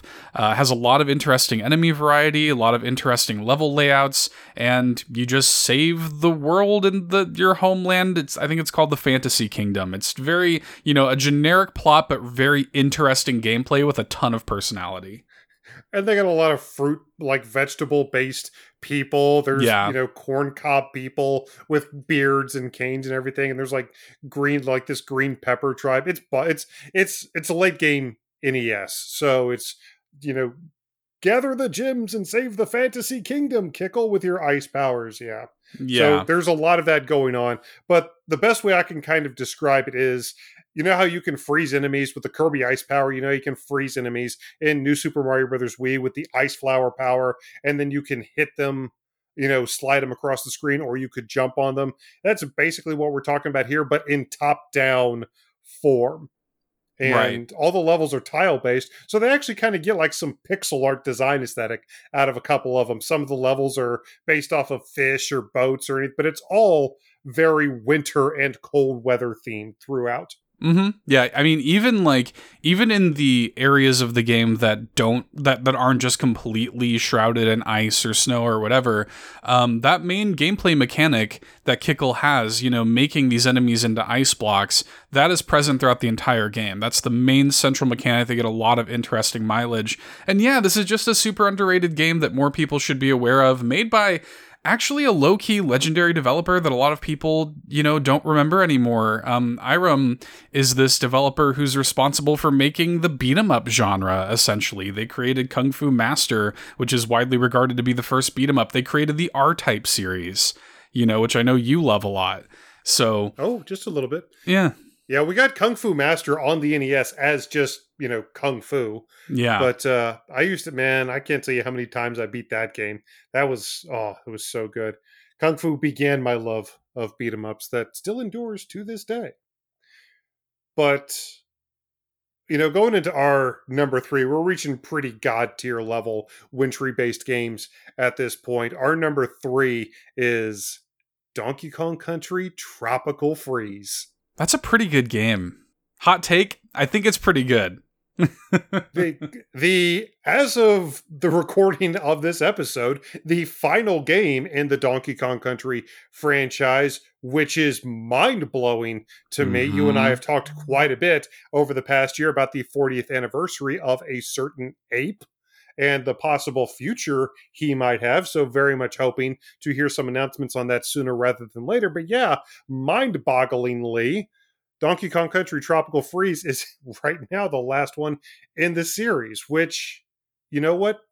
Okay, Nintendo, that's a choice. But in the game, this time, it's not King K. Rool.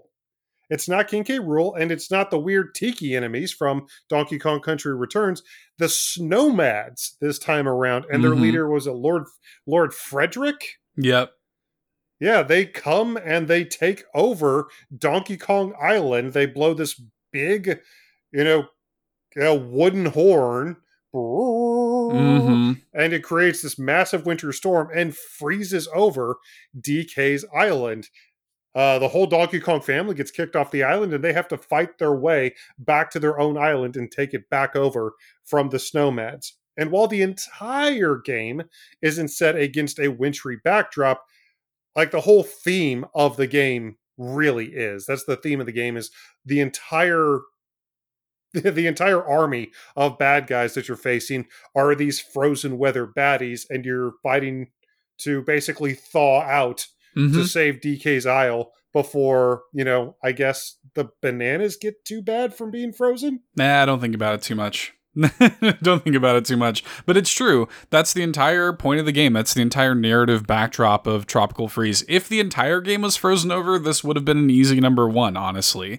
I mean, this is one of the great 2D platformers of all time, and I do think that the Snowmads were a huge step up from, I think they're called the Tiki Tax or whatever in Returns. And to me, that's actually the one. They were tiki tacky, if you ask me. Yeah, that's kind of the one chink in the armor for me with these two games. They're fantastic games, but the enemies, I think, were kind of lame. The Snowmads, a huge step up at least, and I did like that sort of narrative conceit. And yeah, as you're kind of making your way through to Donkey Kong Island, you're not going to be beset by snow and ice the entire time, but it is kind of a cool vibe to need to kind of crawl your way back to your own frozen over island, slowly taking down the Snowmads along the way. Yeah, and even though we don't have a follow-up yet, we did get a fantastic Nintendo Switch port for Donkey Kong Island that gave us one funky easy mode. That's true. Yeah, got that funky mode in there now with funky mode. It's such a good game. They both got Donkey Kong Country Returns 3D on the 3DS was a fantastic remake of Donkey Kong Country Returns, and the Switch version of Tropical Freeze was similarly great. Turns out a lot of Wii and Wii U games translate to the Nintendo Switch well. Speaking of Wii U, Eric, there's a Wii U game that a lot of people have sort of forgotten about, I feel like, just in the grand scheme of things in general, but also might have forgotten that the entire thing is not only beset by winter, the entire plot, the game takes place on Christmas Eve. The Wii U port of Batman Arkham Origins is our number 2. So yeah, Arkham Origins, arguably the definitive version of, the Arkham prequel, following up on the amazing Arkham City Armored Edition. I mean, yeah, a lot of people might think, it's just Batman, you're fighting Batman's enemies. That's all I really need to know about the game. But no, like the whole backdrop, the whole theme, the whole setting is still Gotham, yes, but a very notably snowed over Gotham, and everything is taking place the night before Christmas Day, which plays into quite a bit of what's going on. Yeah, I love the story setup of Arkham Origins. And again, I know a lot of people wrote Arkham Origins off because it wasn't Rocksteady, because it wasn't the late Kevin Conroy doing the voice of Batman. So, in a lot of ways, I think that people consider it, Kmart Arkham game or whatever, and that's fine. It's like we have Batman Arkham City at home, and the Batman Arkham City at home is Arkham Origins. Like, I think a lot of people feel that way about it, but it's still a great game. It still has that classic Arkham gameplay, runs well on Wii U. Probably, yeah, like you said, kind of the definitive edition of some of these games in a lot of ways, because you had that Wii U gamepad functionality. Mm-hmm. And Arkham Origins, yeah, the entirety of Gotham City, nice and snowy the entire time, Christmas lights everywhere. I really like the kind of simple story setup, just Black Mask's bounty that is placed on Batman. He's like, hey, all of you, the deadliest assassins of Gotham City, I have a $50 million bounty on Batman's head. Go get him. And this is early in Batman's career. This is kind of a Batman year one story. And it's just really good. And I think a lot of people not only write it off, but forget that it's a Christmas game. Like, not just a winter game, but a Christmas game. And to be completely honest with you, I think a lot of people forgot that the Wii U got Arkham Origins, Arkham City, the Armored Edition was, a very notable Wii U game. And because of the augments with the touchscreen, there was a lot of praise for Arkham City, but not a lot of people knew that we got Arkham Origins on the Wii U. Certainly that's something I would never forget. Yeah. Certainly that's something that I would never let slip my mind ever. Actually, fun fact, I bought like the $200 whatever super collector's edition of Arkham Origins. It came with this fantastic little diorama that had Black Mask stabbing a picture of Batman into a table, because the whole thing is Black Mask set out a Christmas bounty for Batman. And he had a bunch of Batman's enemies, Lady Shiva, the Electrocutioner, Deadshot, and a bunch of Batman's enemies showed up. Deathstroke, what a great fight that was, all vying for this bounty on Batman. So the big, cool, like, centerpiece of the massive super uber collector's edition was this really cool diorama of Black Mask stabbing a picture of the Dark Knight onto a table with a bunch of broken TVs behind him. Ironically enough, that figure contains a spoiler for the game. It can be augmented, it can be changed a little bit, which turns out to be a little bit of a spoiler for the game. That's all I'm going to say. That's all I'm going to say. That's cool. It was really cool. But I really dug Arkham Origins. No, it wasn't Arkham City, but I mean, like, Arkham City was basically licensed game nirvana. There are many that still consider Arkham City the greatest licensed game of all time, and that's fair praise. Yeah, so Arkham Origins isn't the greatest licensed game of all time. Don't discount it because of that. Right. There are a lot of games that fall into this place where it's not made by the original. It's not quite as good as the original, but it's still good and worth your time. I think of, BioShock 2, still a very good game. I think of the 343 Halo games, still good. Not Bungie, but still good. There are these games that are worth your time. The Obsidian Fallout games. It's not Bethesda, but for me anyway, I like New Vegas more than the Bethesda Fallout games. So, these games are still worth your time, and worth noting also that while Mr. Freeze wasn't in the game properly, the first DLC, really the big like story DLC for that game was, of course, Cold Heart, because of course they did. Oh, yeah. Oh, that's so cool. Oh my god, everybody remembers the iconic boss fight with Mr. Freeze in Arkham City.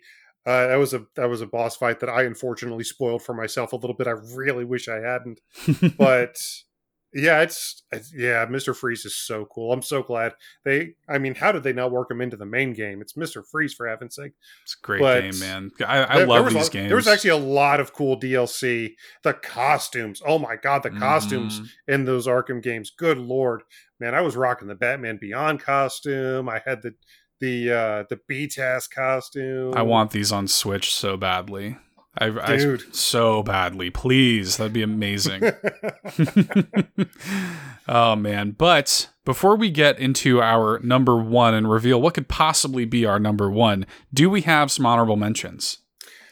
We do have a few honorable mentions, and it wasn't just, family-friendly games. Obviously, we were just talking about Batman Arkham Origins, but it wasn't just stuff like, fun, lighthearted fare, like Tropical Freeze and Cubicle and Kickle Cubicle. We did look, there were a couple fairly interesting Wintry-based horror games from Nintendo's past, and I will just very quickly shout out Cursed Mountain from the Wii U.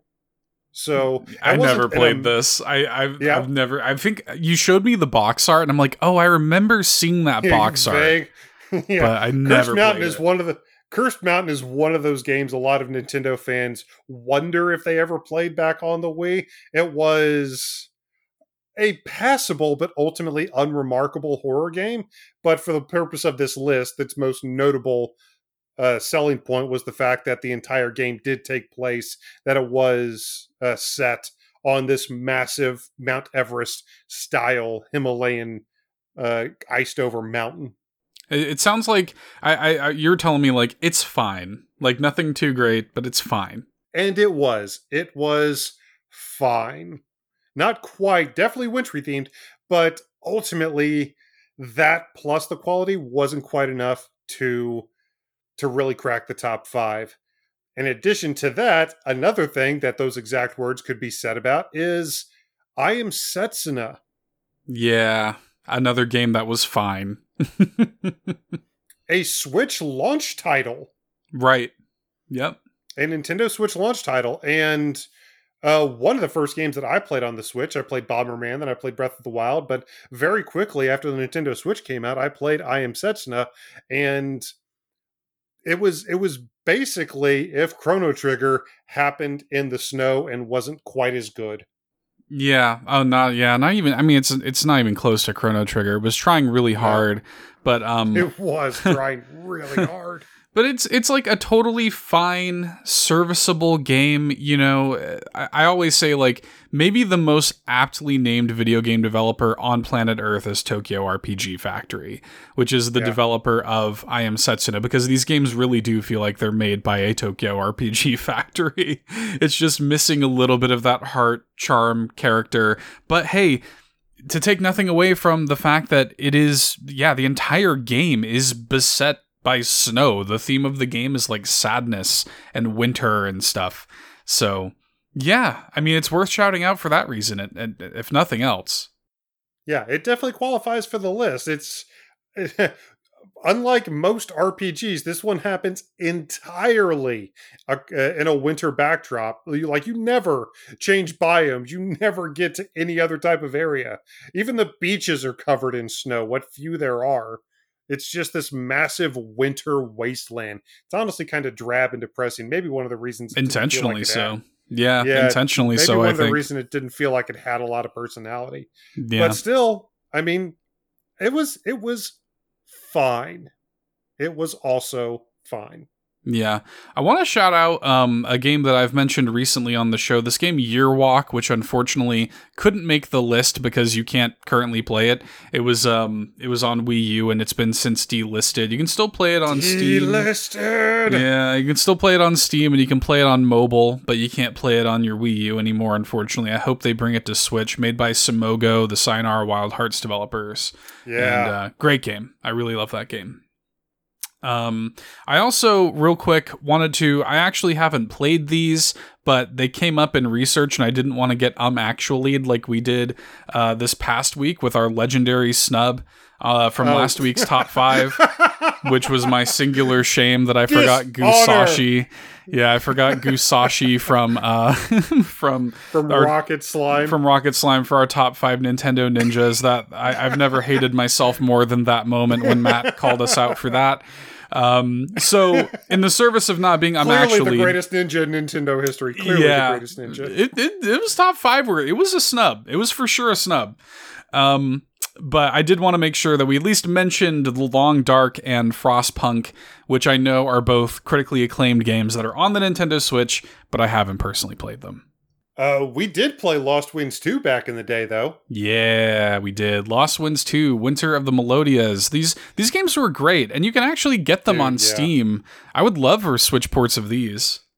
Yeah. The whole thing about Lost Winds was they very much used the Wii remotes. They used the cursor and pointing the Wii remotes at the screen to manipulate the elements. And still with the touchscreen and with the dual joysticks, you could very easily manipulate a cursor on screen with the Nintendo Switch. So I do hope that those come.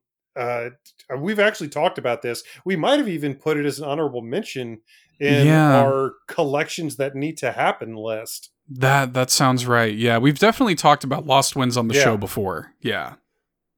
Yeah, one of the standout WiiWare titles. There was a couple really good ones out there, but they're definitely a standout WiiWare title that you should check out if you have the opportunity, if you have a Steam account. Yeah, for sure. Shout outs to SnowRunner, the weird get your 18-wheelers unstuck from the snow simulator, which a lot of people love, and it weirdly has like a ton of DLC. I didn't know how big this game was, dude. This game has like 5 season passes. It's got like 80 pieces of DLC. This game was kind of a little bit of a big deal. Per Schneider from NVC, IGN's Nintendo voice chat, he loves it. Like, I think he put it as one of his favorite games of whatever year it came out. Like, he loves the game. So, all right, fair enough. All these weird simulators, man. You got Cooking Simulator and Football Manager Simulator and, Flight Sim. All these weird, really slow-paced simulators that I guess it's just one of those kind of turn your brain off things or something. Yeah. I don't know. I don't know if I could ever play games like that, but if you love it, genuinely happy for you. And I do just want to shout out one last little from Draknek, a little puzzle game called A Good Snowman is Hard to Build. Really interesting little puzzle game where you play through a bunch of little puzzle situations where you are trying to roll up snowballs within a certain area, trying to navigate around this area to push the snowballs in a certain direction, to build them of differing heights, to then move them into each other, to then create a snowman. It sounds really simple, and it is, but the way it's designed and the way the snow plots are set and the way your path is blocked creates some really deceptively interesting puzzles within this game. But ultimately, the entire point is to build a snowman. And here's the key point. And then hug it. Ah, that is key. That is worth remembering. Yeah. So somebody make sure to @Can You Pet the Snowman on Twitter. Yeah, and hopefully, if Bonta Avon is to be believed, we should be getting Everybody Wham Wham on the Switch next year. So hopefully this time next year we'll be playing Everybody Wham Wham on Switch.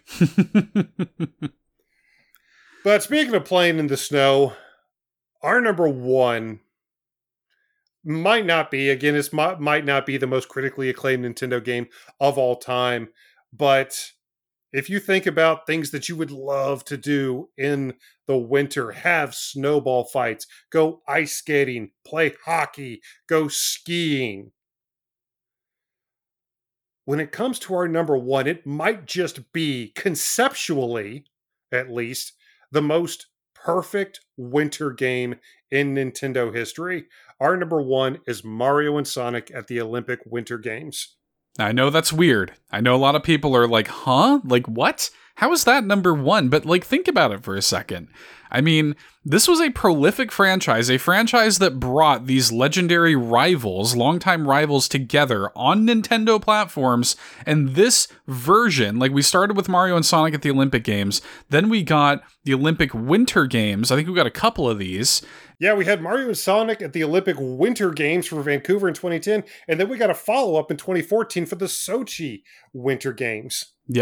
Yep, so we've had a couple of these winter games specifically, and yeah, I mean, these are, I've never played them, but these are prolific, entirely winter-based games. I mean, all of these mini games they're Olympic Winter Games. It's in the winter. Honestly, when I think about things that I would love to do with my family, or if I'm trying to get within the holiday spirit, or if I want to go out and play in the snow, this game has all of the activities that I would want to do. We did add that caveat at the beginning that these don't necessarily need to be the greatest, most critically acclaimed games of all time. And to be fair, the Mario and Sonic at the Olympic Games franchise is not. But again, conceptually, this game allows you to get into snow fights. It allows you to go skiing and curling and ski jumping and snowboarding and play hockey. Everything that you would want to do in a winter game, it's here. You have kind of the normal variants, and then you've even got like the dream event variants where they turn the downhill skiing and the downhill snowboarding and downhill ice racing into Mario Kart style races where you can actually, there's boost pads and you can pick up items like shells and hurl them at your opponent, just like in Mario Kart. They have a full arcade style hockey engine built in with both normal and, dream, like super arcade variants. Again, they've got curling, which they have a dream variant that turns it into this weird bowling style minigame, almost like the special bowling from Nintendo Switch Sports. And they've got, all these classic venues from both the Mario and Sonic franchises. And you've got these insane rivals especially when these games were being released in the mid 2000s. That Nintendo Sega rivalry, that Mario and Sonic rivalry, was still fairly fresh in people's minds. Mario and Sonic, when these games started coming out, were still like among the biggest rivalries in video games. Yeah, for sure. I mean, it's funny now because like Sonic is more of a Nintendo franchise than anything else at this point, but it was a legendary, rivalry when we were kids. I was reading on the wiki for this. Apparently, if you play during the month of December, like if your system clock is in December, just Santa Claus will be there in the background when you play, which is kind of funny. The 2010 Vancouver game had a DS port, which was, I would definitely recommend the console game, I think. But the DS port actually had a weird story mode where Bowser and Eggman were trying to melt all the snow, and you had to collect snow spirits to thwart their evil plans because Mario and Sonic. But yeah, if they could really nail the Olympic Games franchise, it could be among the best minigame collections in video games.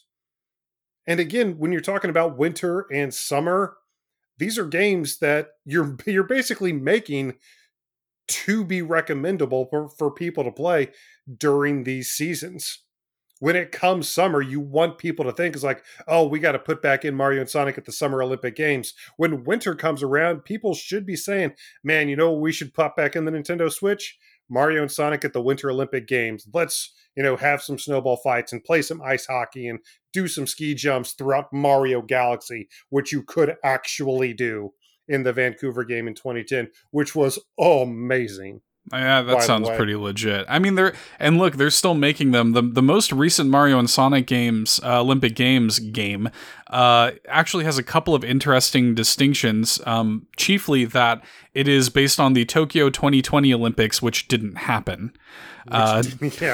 Didn't due to COVID, and it's still called the Tokyo 2020 Mario and Sonic at the Olympic Games, and it was the last game to ever be developed by Alpha Dream before Alpha Dream got shut down. So Yeah, it's got a couple of it's an interesting historical landmark there, Mario and Sonic. Yeah, but it's still, it's still a cool franchise. Having Mario and Sonic together to participate in these legendary events is still a cool concept. So I do actually hope we wind up seeing an Olympic Winter Games Mario and Sonic follow-up at some point. It would definitely be a game I would want to play come winter season. But it wouldn't surprise us if some of you all out there felt some type of way about some of our list placements. So let us know what you think the greatest or the best wintry based Nintendo games in Nintendo history are. Let us know. Reach out to us on Facebook, on Twitter. Let us know your favorite games to play this winter season. And I was really trying, Seth, but honestly, talking about it didn't really make me cold. It didn't really bring any chills over. It didn't really make me feel like it was in cold weather. I still feel like I'm down here in Florida. But yeah, I hear you. I mean, you know what? Since I'm here in Florida, something that is actually kind of a Christmas tradition down here is going to the beach. Because more often than not, it's warm enough to go to the beach on Christmas Day. But thankfully, I might not be the only one this week going to the beach. Yeah, I mean, we certainly have an indie game that we shouted out in our notable releases earlier that came out this past week, a game that we have been playing quite a lot of. And yeah, there's kind of beach vibes, kind of certainly a lot of water. And it's a game that we have been looking forward to chatting about for a long time. So let's chat about it. Our indie showcase this week is Wavetale. Yeah, so Wavetale from Thunderful Games released this past week on the Nintendo Switch. Previously, Seth, a Stadia exclusive, and we do have to thank Thunderful Games for providing us a review copy. We've actually had a couple weeks to play this title already.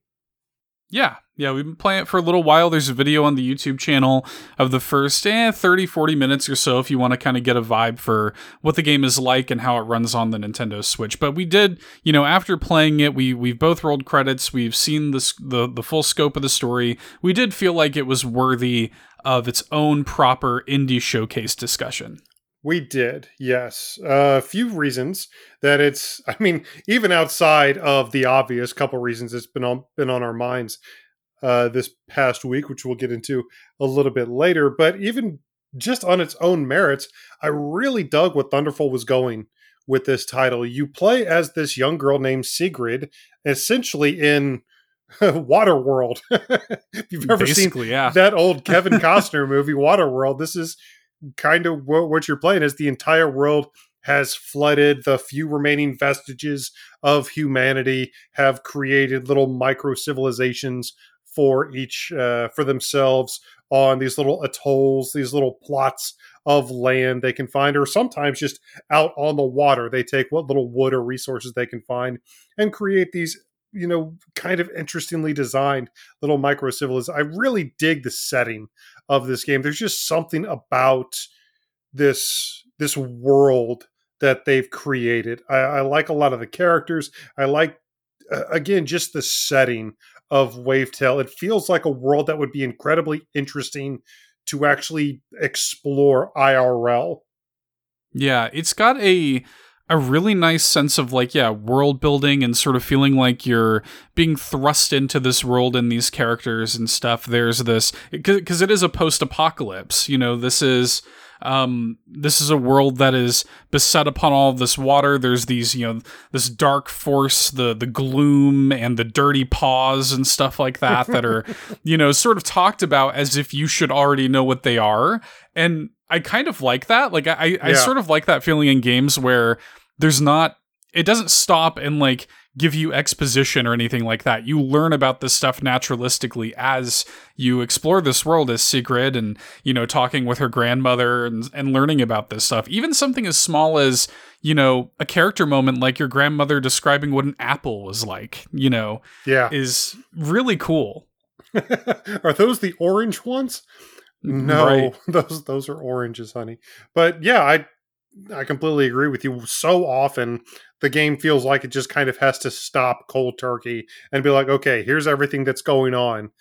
Wavetail at the very least has enough faith in the player to be able to put together what's going on from the copious amount of context clues that you're given throughout the course of the game. And even outside of just, the world building, I think one of the things that helps with that is the fact that in addition to the world, the characters that inhabit this world are, fairly three-dimensional for a, fairly small indie title. I know Thunderful is getting very big at this point, but I was honestly kind of expecting fairly run-of-the-mill character development for this, but a lot of the characters are not just three-dimensional, but well-performed. The voice acting in the game is pretty well done. It matches the aesthetic of the game incredibly well. I was very impressed with that.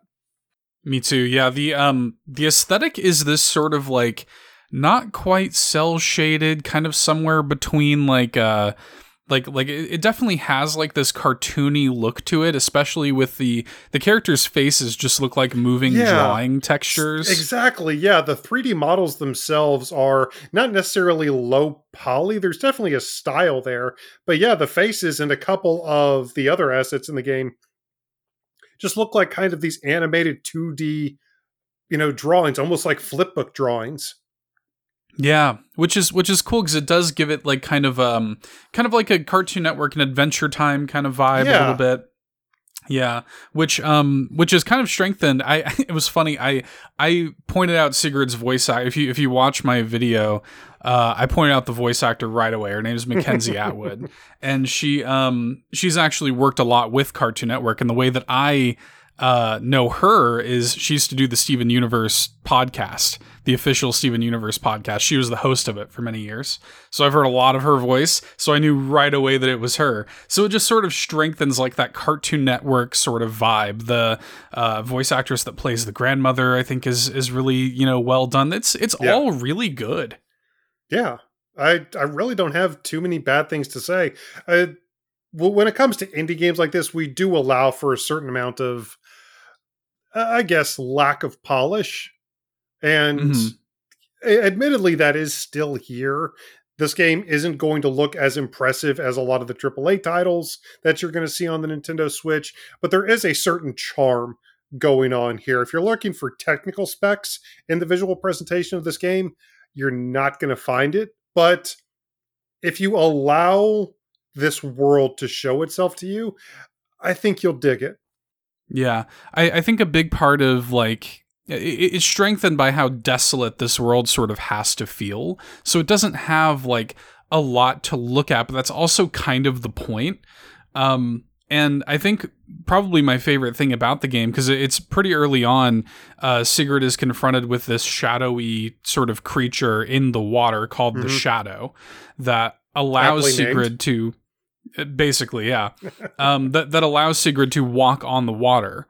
And the Shadow essentially is just like she connects her feet with the feet of the Shadow, and everybody's very scared of this, but Sigurd is like, finally, I have some freedom, being the sort of angsty teen, but who cares, no big deal, I want more sort of character that she is. She is able to walk on water, surf along the water, dive in and jump out of the water. And that's probably my favorite part of the game, is just how good it feels to navigate the world. Yeah. Narratively speaking, Sigurd's grandmother is incredibly hesitant for her to get out on the water, to leave the confines and the safety of their island.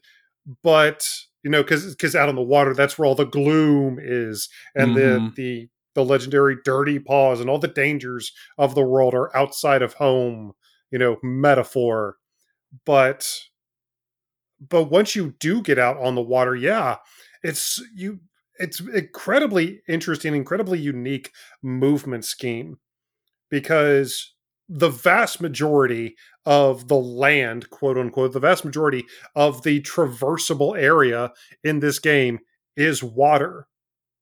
But you are essentially given this superpower at the beginning in the form of your bond with this Shadow, who allows you to skate kind of like Iceman almost from Marvel. That was honestly one of the first things I thought of. Sigurd can just kind of glide across the water effortlessly almost like she's Iceman from Marvel. And she can do these incredibly satisfying boost jumps. She's got a double jump. She's got an air dash. She can glide. Once you get a handle on the movement suite of this game, just getting from place to place, just traversing throughout the game is honestly one of my favorite parts. There are obvious differences, but in terms of the feel of the movement and how satisfying it is, I would honestly kind of compare it to Spider-Man. A little bit, yeah. It reminded me, there's a game, it's not on Switch, but there's a game on PlayStation called Solar Ash that this game reminds me a lot of. Yeah. That sort of like free flowing movement, getting places very, very quickly, just sort of carving through the open environment. It reminds me a lot of that. Yeah. And just getting from place to place, and a lot of the design, the level design and the world design does allow for quite a bit of that. Allows for quite a bit of experimentation, allows for quite a bit of leeway when it comes to getting to where you want to go. There are something resembling intended methods for how to get to A to B most of the time, but you'll find once you master Sigrid's movement suite that there's a lot of little shortcuts and a lot of little exploits that you can take advantage of throughout the course of the game.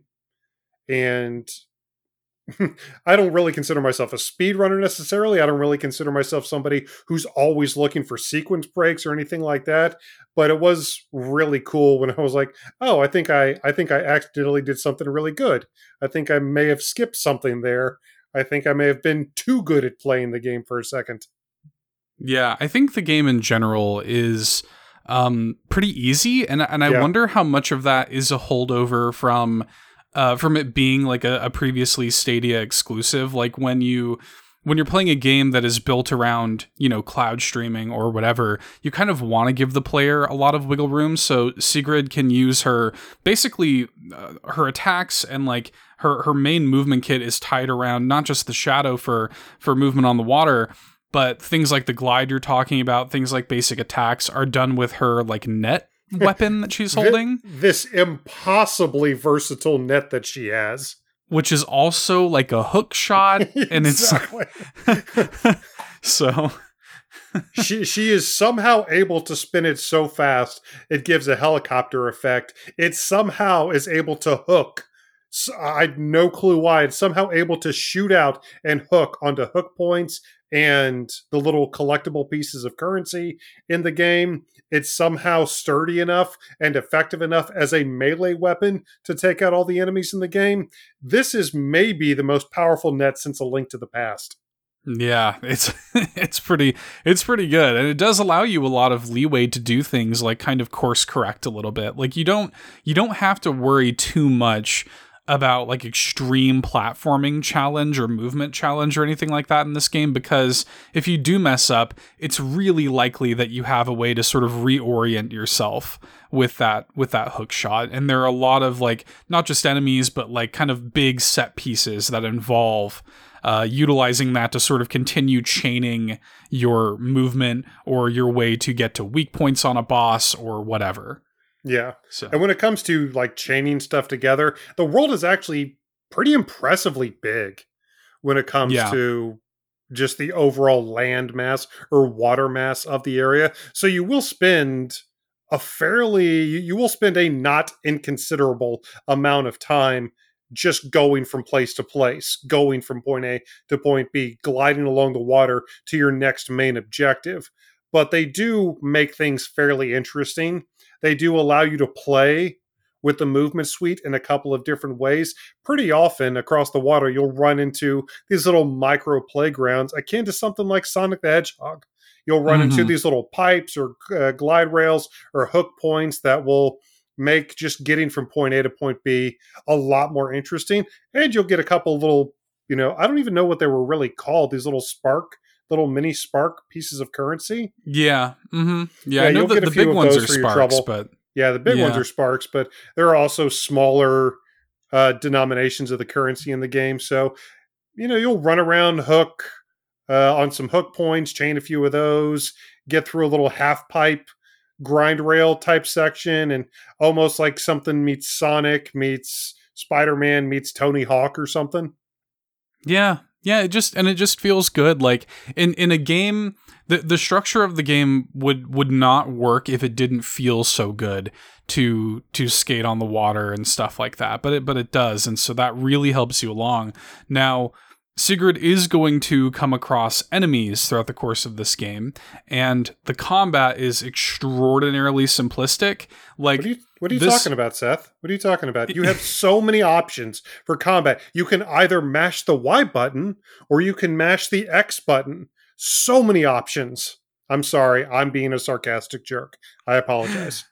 Yeah, it's very, very, very simple. And, you know, I made this comparison to you. It reminds me a lot of, like, kind of PS2 action platformers. You're kind of in that, like, Jak and Daxter kind of space, you know, where, you know, again, there's not a lot to it. It's fine. You don't have to do it all that often, which is nice. Like, you'll have, you know, a handful of these gloom enemies, which are essentially these, like, spiders. There's not a whole ton of enemy variety or anything like that. There are a few different types of gloom enemies, but yeah, you just, like, whack them a bunch and they die, and that's, like, about it. Yeah. You know, I didn't die once. No. You'll wind up getting hit, but like, no joke, just mashing the attack button, either or will do, to be completely honest with you. If you just mash the Y button or the X button, you know, change it up sometimes, just add some variety. But just mashing one of the attack buttons will be more than sufficient to beat whatever combat situation you're in. You can stun enemies basically indefinitely as long as you're hitting them. And I mean, yeah, the combat in the game does really come off as an afterthought. Not only are there only two types of attacks, light and heavy attacks. To be fair, you can also do a ground smash if you really want to get bougie with it. Mm-hmm. But there aren't any upgrades for the attacks. There aren't any extra combos that you can get. You're basically just whacking with the light attack or whacking with the heavy attack. There's enough combat in there to break up the platforming at least, but it was clear that the combat was not a focal point of this game. So if you're somebody that really thrives on satisfying combos and really beefing up your character with new combat options, this isn't going to be the type of game for you. This really isn't the type of game that it is. Sigrid's not really about combat. She does it because she has to, and because of that, it is very rudimentary. Yeah, and again, I have to imagine a lot of these design decisions were made with the simplicity of cloud streaming and the Stadia in mind. So I do try to keep that in mind with this game. It kind of had to be simplistic, but you know, you're gonna have these little kind of like mini areas of the game where you have to solve some like navigational puzzles or get to certain places or whatever, collect these little, you know, pieces of spark currency, activate a switch, maybe do some like very, very light puzzle solving. You know, it's just a simple game. It goes down smooth. I agree with you. I didn't die once. You know, I had no issues whatsoever the entire time. It was just like, yeah, it gave me no real trouble. I did encounter a couple of bugs. Yes. Those are definitely there. Yeah, I didn't die either. You do have life, but honestly, the life regenerates faster than you'll probably lose it. Right. Yeah. But yeah, and talking about the bugs though, that's probably my biggest knock against the game is nothing necessarily anything game breaking, but I did run into a couple momentary teleport glitches. I did run into admittedly a little bit more jank in the platforming, some of the navigational puzzles you were talking about. I did run into a little bit more jank than I thought there should have been. Ideally, you want to have no jank, but again, you know, we give people a little bit of leeway, a little bit of benefit of the doubt, but there is a little bit more jank in there than I would like to see. Yeah, well, especially in like in big set pieces, and another thing to note. Well, two things really to note. A, we're playing the Nintendo Switch version of the game, so I'm sure that in terms of like performance, there's some, you know, overall the game runs totally solidly. Actually, better than I thought it would for it being as big as it is. Yeah. I'm for the most part, it's pretty solid in terms of its frame rate, but there are some big set piece moments where it does kind of chug a little bit. It definitely has some issues. And then B, we should also mention we played this game in pre-release form, so I don't know if it got like some sort of day one patch or first week patch or something like that cleaned up some of these, fixed some of these bugs. So we should just be transparent about this. But yeah, I mean, like, by and large, totally fine, simple, no issues. The real selling point for this game for me is the sort of open world and the way you engage with it and the characters and the story. I actually really liked the way the game ended. Like, yeah. I thought it had a really good, like, honest ending with the characters that made me actually really interested in a sequel. Yeah. And I hope they do one. I thoroughly enjoyed, like, kind of where the story went and, like, how the characters developed. It's the rare game where, like, a lot of games struggle as it goes on to sort of maintain that momentum. But I really did like the way this wrapped up. It was pretty good. It's one of those games, I could absolutely see this being turned into, like, an animated movie or something.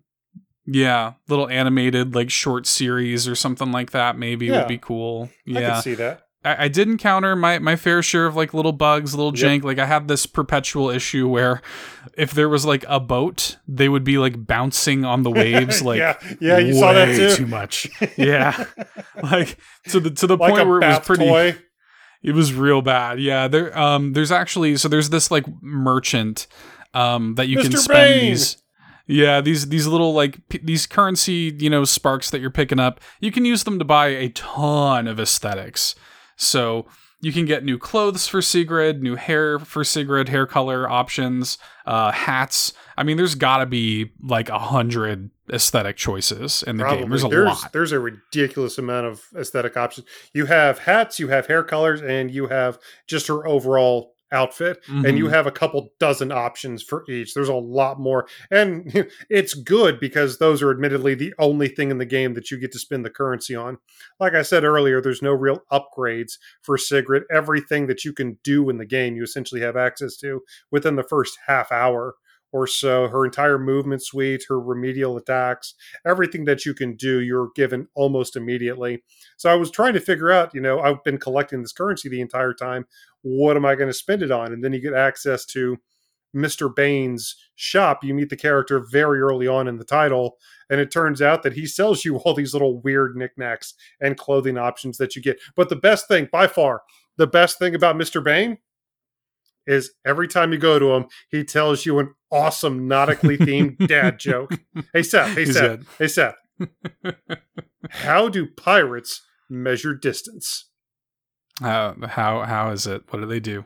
In yards.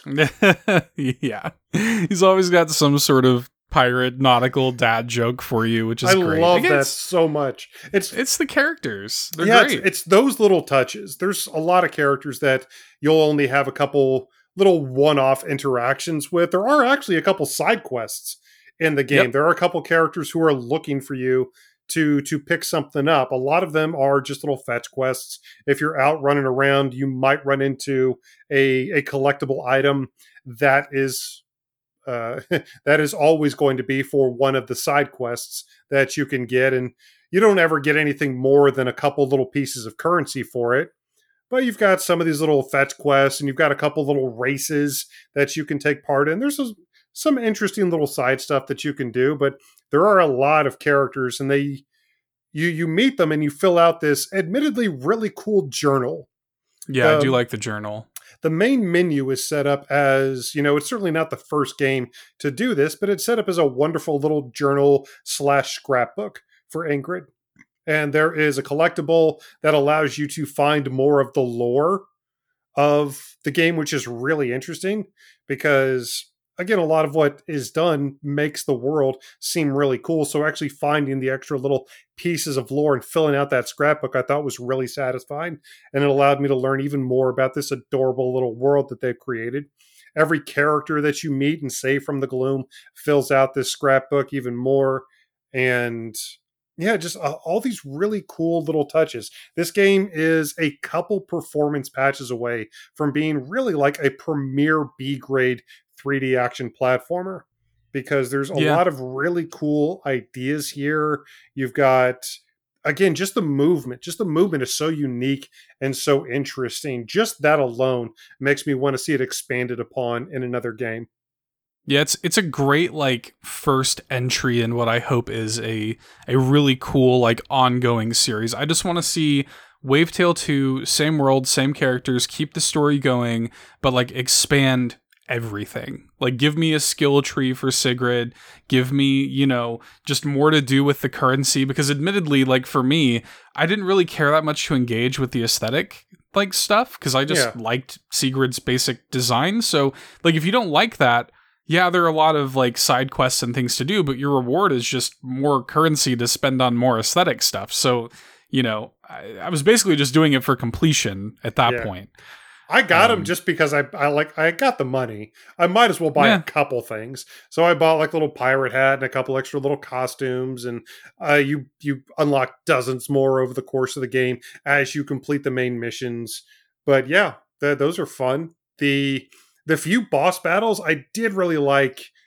There's only a couple boss battles in the game. Well, 3 real boss encounters in the game, but I did really, really like those encounters. I thought they were very fun and really interesting. The first 2, the character that you meet, I don't even really know what to call it, but I thought it was a great, like, colossal type of enemy. It really gives you a sense of scale for this massive world that is just all ocean and gloom. You have an appropriately threatening enemy looming over all of it, despite the fact that the game itself isn't really going to give you too much of a hard time. The character itself and the big bads that loom over everything, I thought were very appropriate. Yeah, I liked him a lot too. I thought the music was good. I did think the mix actually for the audio was a little bit weird. I felt like that's fair. I mentioned this when I was doing the video. Like I actually had to go in and like turn the music down because like the music sometimes can actually be like way too loud, like overpowering some of the dialogue and stuff, and that was a little bit weird, but overall, like, yeah, it's good music. It's a simple game. It's only going to take you maybe 4 or 5 hours to get through. To be completely honest, now the game's $29.99. Yeah, it is a bit expensive. That's a high price considering what this game is. And when I say like 5 hours, like you're probably going to 100% this game in like 5 hours. There's not like that much, in terms of like $2 gameplay hours. So if that's a prohibitive price point to you, I do understand. It is still totally recommendable. Wishlist it, whatever you want to do. If you don't want to buy it at $29.99, I do get it. But it is worth your time. It is worth playing. And if they do end up making Wavetale 2, I'm all about it. I would be too. Absolutely on board. I am too. I'm all about, like, me, Seth. I love these B-grade 3D action platformer collectathons. I'm all about these, and I'm so glad that, not necessarily that the Stadia folded, but I'm glad that we were finally able to get this one from the exclusive clutches of Google's machine. So yeah, guys, we hope at some point you decide to check out Actually, speaking of waves, that's one of the coolest things, honestly, about the game is the fact that the water, because you traverse a big ocean, the water itself is constantly undulating. It's constantly waving. And I don't know, for me, that just helped with how satisfying it was to glide over top of everything. I just felt that the actual organic feel of the ocean itself, this may seem hoity-toity, this may seem, he's pushing his glasses up his nose, but it almost felt like the water itself, the ocean itself was a character. But if you decide to check out Wavetale, let us know. Reach out to us on Facebook, on Twitter, and let us know what you think of Thunderful Games' brand new 3D action platformer on the Nintendo Switch. And I mean, we kind of had to talk about this game in the Indie Showcase this week, Seth, just because we went somehow an entire Indie Showcase without drawing the obvious direct comparisons But there's a reason for that, because turns out a very similar game to Wavetale, an iconic game from Nintendo's past, is celebrating a milestone anniversary this week. Yeah, this week saw the 20th anniversary of The Legend of Zelda: The Wind Waker, one of the very best games on GameCube that, again, Wavetale takes clear inspiration from, very evocative of. Yeah, if you're a Wind Waker fan, have Wavetale on your radar. Mm-hmm. Yeah, for sure. But we're here. We're talking about Wavetale. Again, very Wind Waker inspired game. It's a 20th anniversary, man. You know what that means. It's time to give this classic game a full, all-in retrospective.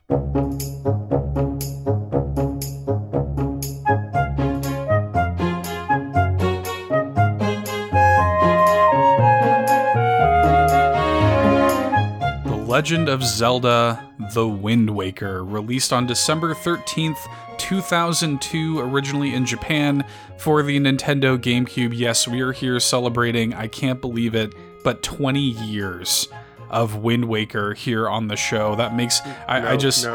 No, Seth, what we are truly celebrating is 20 years of shame. Uh-oh. Uh-oh. I'm a fraud.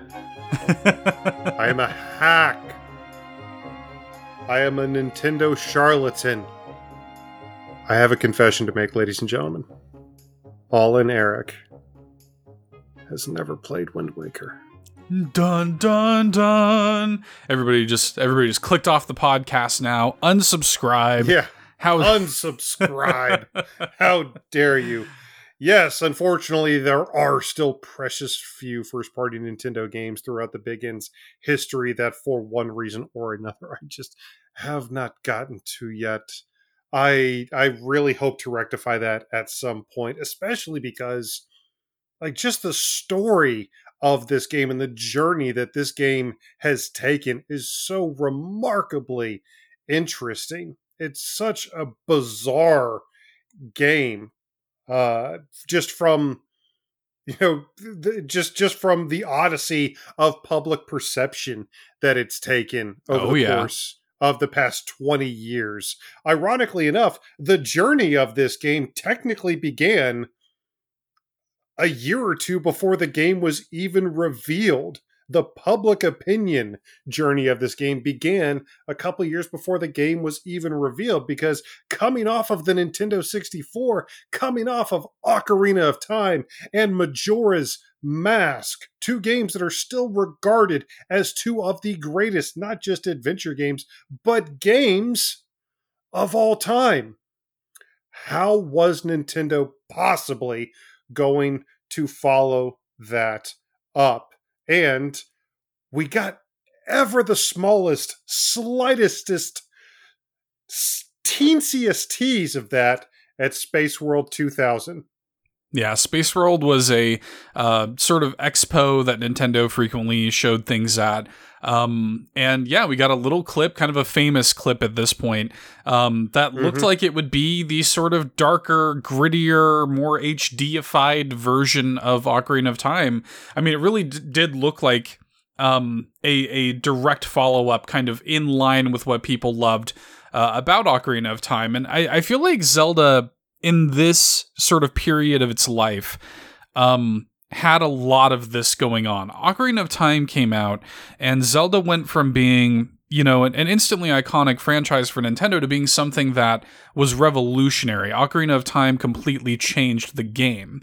And so to follow that up with something as weird as Majora's Mask, yes, of course, it was still well reviewed and everything, but Majora's Mask is like a weird, divisive game, definitely left of center from what we sort of had established with Ocarina of Time. So I think a lot of people saw this and they said, oh, great, I'm getting some of the Zelda that I love again. I'm getting just a prettier version of the thing that I already loved with Ocarina of Time.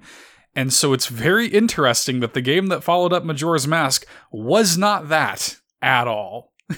No, it wasn't. At Space World 2000, we got about a 30-second clip of what was very clearly an Ocarina-style Link and Ganon having a pretty epic little sword fight within I guess it was Castle Hyrule, within some type of castle-like structure. They were having this fight, this sword fight to the death, and there was all this dim lighting around them. Link and Ganon were very clearly their OOT versions. And everybody was super excited because it looked so crisp and the animations looked so fluid, and everybody was super stoked to see the actual game reveal, and then boo. At least that's what everybody said day one when they saw whatever in the world Link was going to turn into. Nobody had a clue. All of a sudden, Link is coming out looking like just this weird cel-shaded blob. Looked completely unrecognizable from the Space World 2000 footage. Looked almost unrecognizable as a video game. Yeah, I mean, it looks like a cartoon, right? Yeah, nobody had any clue how to take this. All we knew is this was going to be the follow-up, the GameCube iteration of The Legend of Zelda. But looking at the footage initially, to say that the reactions were mixed would actually be a very, let's just say, flowery assessment of the situation.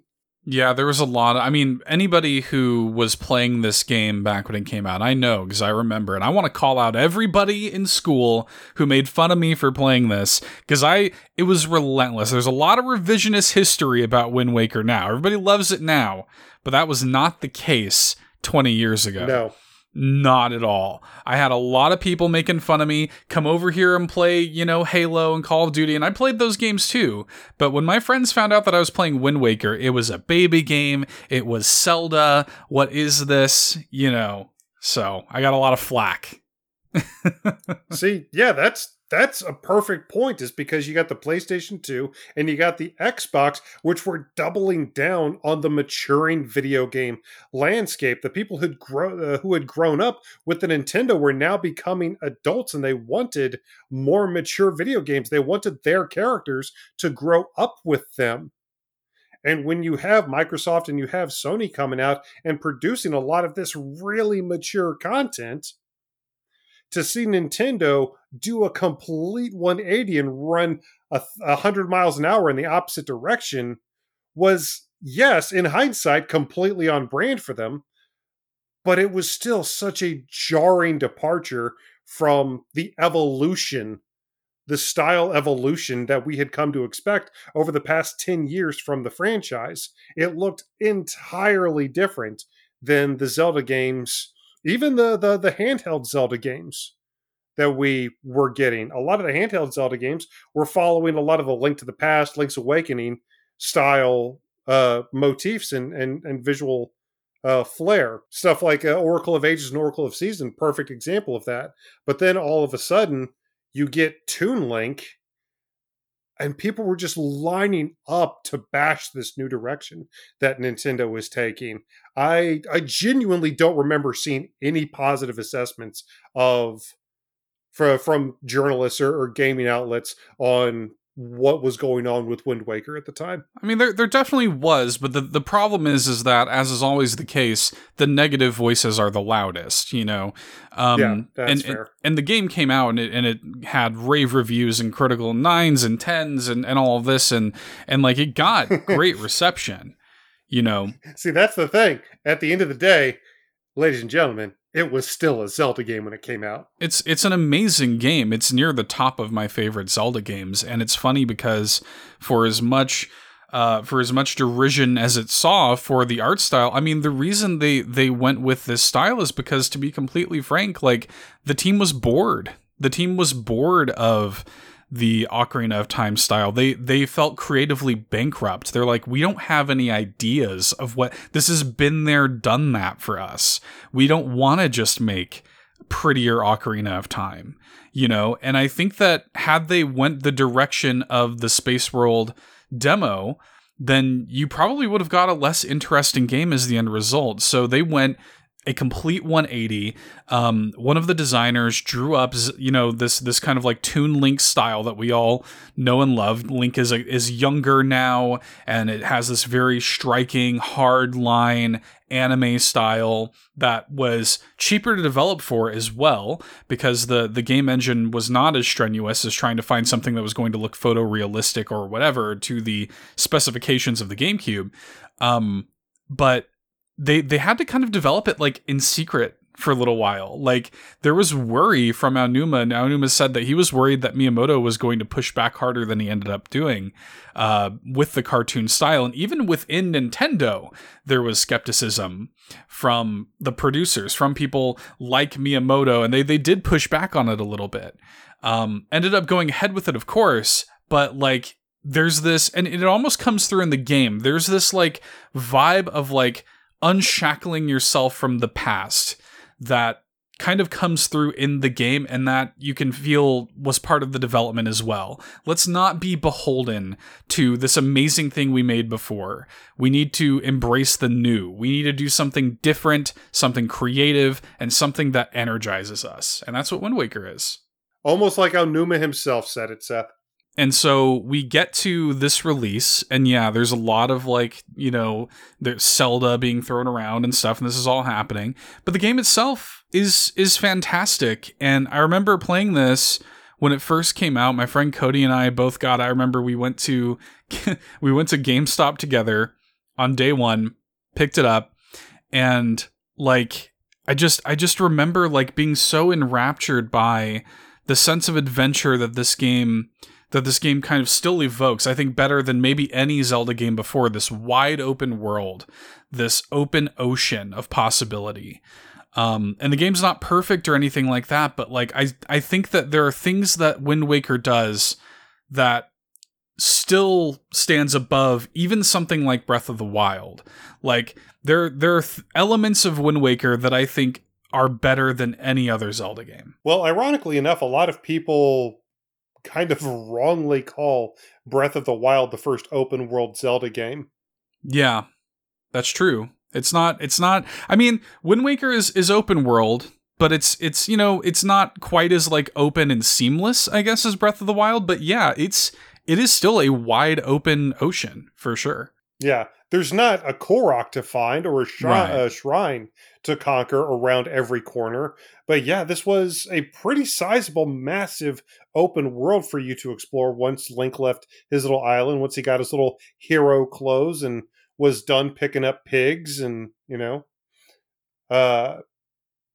met a young pirate captain named Tetra, like you do, who decides to take you on an adventure. We've all been there. Yeah, that's just the classic hero's journey story. What's interesting about the story setup of Wind Waker, and for all of the flack that Wind Waker got for it being colorful, cartoony, everybody was telling me I was playing a kid's game and stuff like that. I'll never forget that. The game's got a dark story, and the game has got, right from the outset, a story setup that is, I think, very interesting. The game opens with a sort of title crawl, recounting effectively the events of Ocarina of Time, the events of Link sealing away the darkness and everything. Eventually, Ganon came back, and nobody was there to stop him, and the hero of time didn't return, and so the goddess Hylia herself had to step in, and in order to seal away the darkness herself, she flooded the entire world. Yes, Wind Waker is a post-apocalypse. Lake Hylia? Someone left the faucet on. How about World Hylia? And that's basically what this is. And it's, when you pick up with Wind Waker, and you're just this young boy who's living on this island with your grandmother or whatever, your sister, and really it's not even like you're passed down this tunic and everything that's from the hero of time and blah blah blah, and there's all of that kind of behind it, but really the game's events are kicked into motion because you're just trying to save your sister. It's not even like a big epic journey from the outset of it. You sort of get thrust into it, but I've always really liked that, and like even just this feeling of leaving home for the first time. I think this game like taps into in a really interesting way. You feel like it's you against the world. Like you feel like you're facing insurmountable odds. Like the world itself is big and scary and against you. And you have your talking boat, the King of Red Lions.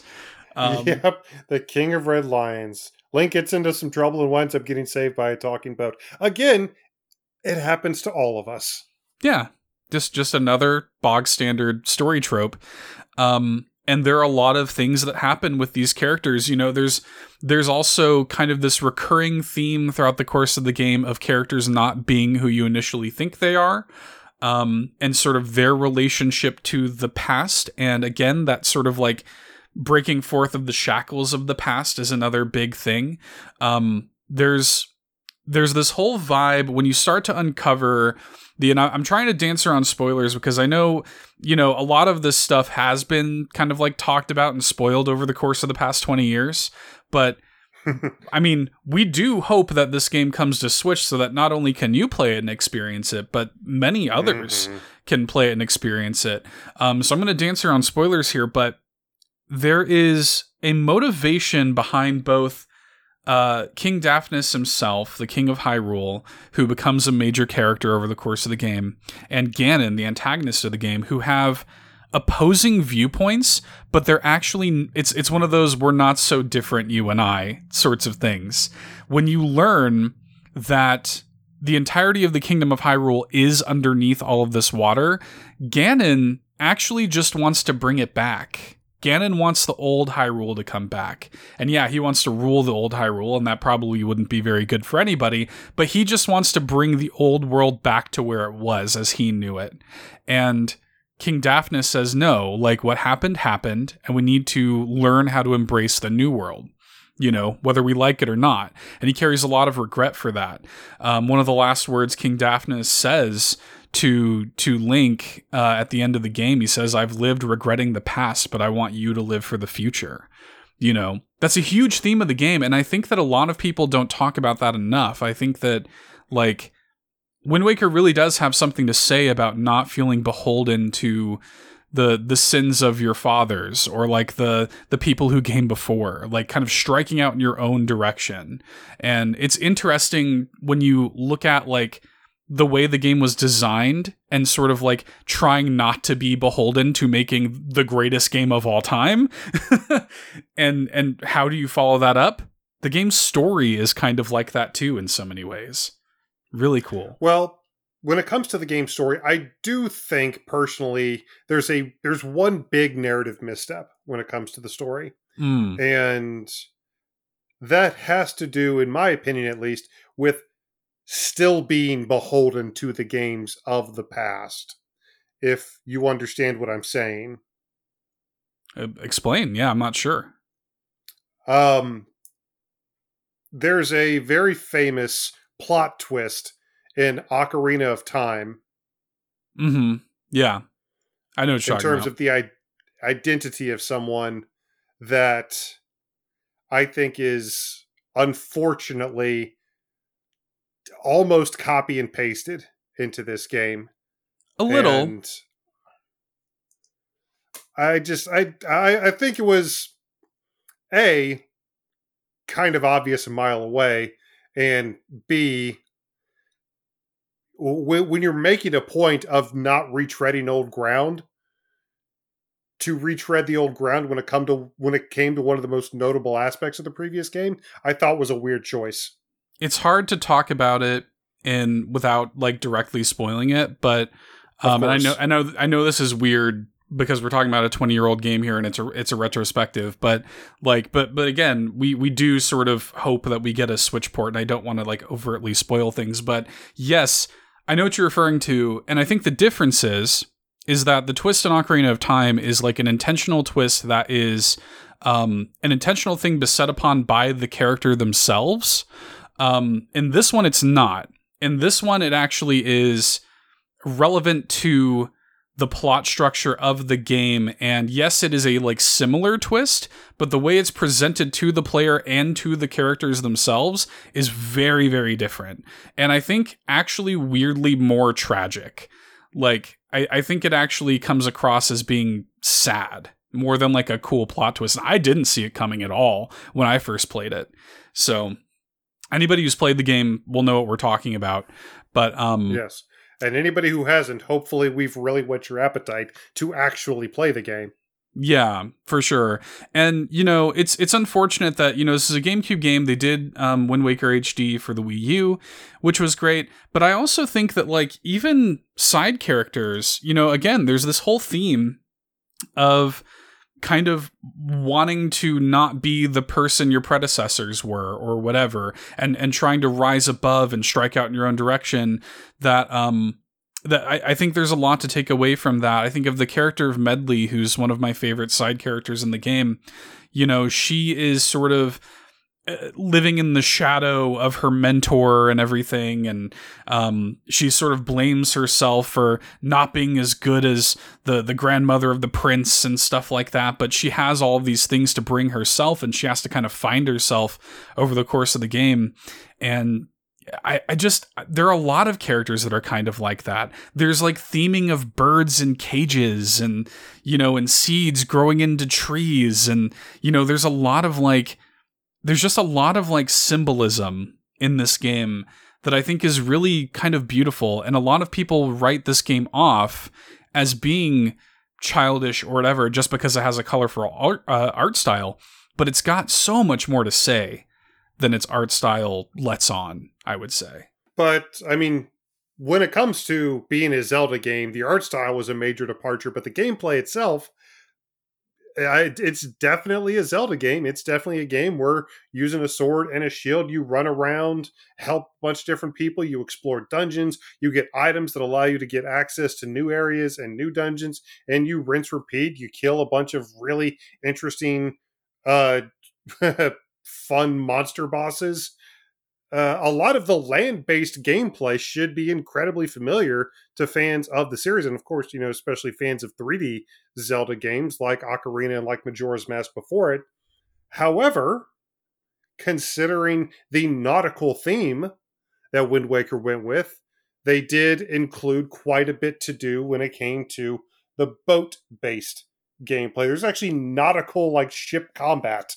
Yeah. Oh yeah. You spend a lot of time on the open sea, you know, in the King of Red Light. You have to worry about things like wind direction, and you control the wind with the titular Wind Waker, with this sort of baton that controls the wind itself. That's kind of the titular item, like Ocarina of Time was before it. And yeah, I feel like that's something that a lot of people sort of don't like. Even at the time, a lot of people didn't like the traversal. I always thought it was great. I always thought that I specifically wanted to ask you about that, because gameplay wise, like that's the big, you know, identity of this game. That's the big gameplay calling card is, yes, this is Zelda. It's the Zelda you're very familiar with, but this time I'm on a boat. Yeah. Well, full disclosure, I'm also the person, like, I actually just like exploring worlds, even if it takes me a longer time. Like, I'm the kind of person who will literally, in Breath of the Wild or something, rather than fast travel, I'll actually just go on foot to the next location, because I just like exploring this world and seeing and taking in the sights and stuff. So the speed of the boat, which is something they fixed in Wind Waker HD, you can get like the swift sail at the Windfall auction or whatever, which will, like, I think double the speed, which is great. Yeah, that was a very highly praised quality of life improvement. Yeah, and that's great. And again, never really bothered me, but I get it. They also vastly reduced the amount of Triforce pieces you need for the, like, infamous kind of Triforce piece fetch quest, kind of towards the later portion of the game, which is, again, never really bothered me, because I just really enjoyed the open exploration. But I can understand, as a more general quality of life improvement, why they did it. And I do still think that Wind Waker HD is pretty definitively the definitive version of the game. And it's the version that I hope is what we get on Switch if and when they do it.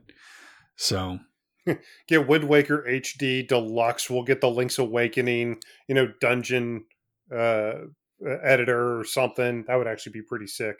But it just needs to come to Switch. It certainly does. And you bring up dungeons. I think this is actually something that I thought was a hot take, but I guess not, because I've seen a lot of people, including in our community, and we'll get to community comments a little bit later, but I thought that I was kind of in the minority of people who think that this game has some of the weaker dungeons in the franchise. But apparently that's a pretty common opinion, because I've seen a lot of people kind of say that. This game's dungeons are not bad at all. It's still a Zelda game, like, so it's still great, but they are weaker. I do think that the dungeons in this game, they're a lot more linear. They're not as like open, which is ironic considering how much like you're never gonna bump into an issue with the dungeons in this game. Like, there's never a moment where you're ever thinking to yourself, oh, what do I do here? Like, it's very, very straightforward, kind of linear. A lot of them don't even have branching paths. A lot of them are kind of literally just in a hallway, it feels like a lot of them are just kind of beset upon one path with not a lot of branching things outside of it. They're fine. They're not, it's definitely the weak link of this game. Probably the one like major complaint that I do have with the game. Well, I mean, it does surprise me that a lot of people thought this game was going to fail, because you have all these amazing names attached to it. I mean, Shigeru Miyamoto was a very hands-on producer for this game. And I mean, you've got Koji Kondo doing the music. Of course. Music's amazing in this game. I love this game's music. All the different, like, various instruments that are used from, like, it gives it such a, like, island vibe. And I don't even mean, like, a Jamaican vibe or anything like that. I mean, like, it has, like, Celtic, Irish kind of vibes.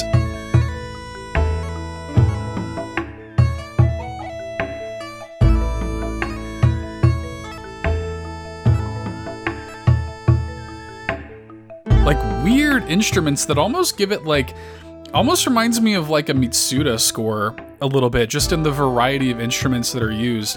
Like, Dragon Roost Island is one of my favorite tracks in Zelda history.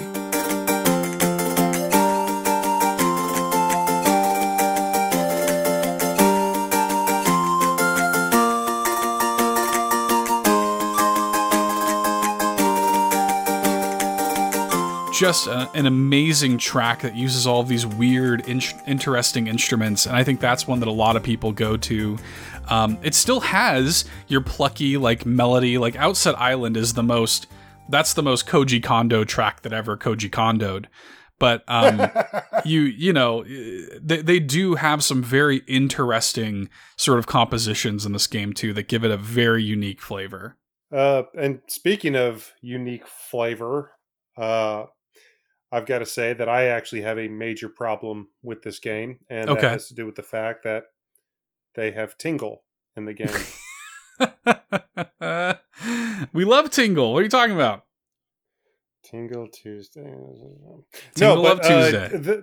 The reason I bring up Tingle specifically is not just to rag on the objectively terrible character. It's to...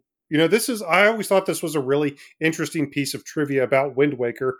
Wind Waker was, it actually made use of the Nintendo game, like the GameCube and Game Boy Advance link cable. Mm-hmm. Yeah, the link cable. You could link up your GBA to it, use an item called the Tingle Tuner. The Tingle Tuner, yeah. Yeah, which is actually kind of cool. I didn't use it a whole lot.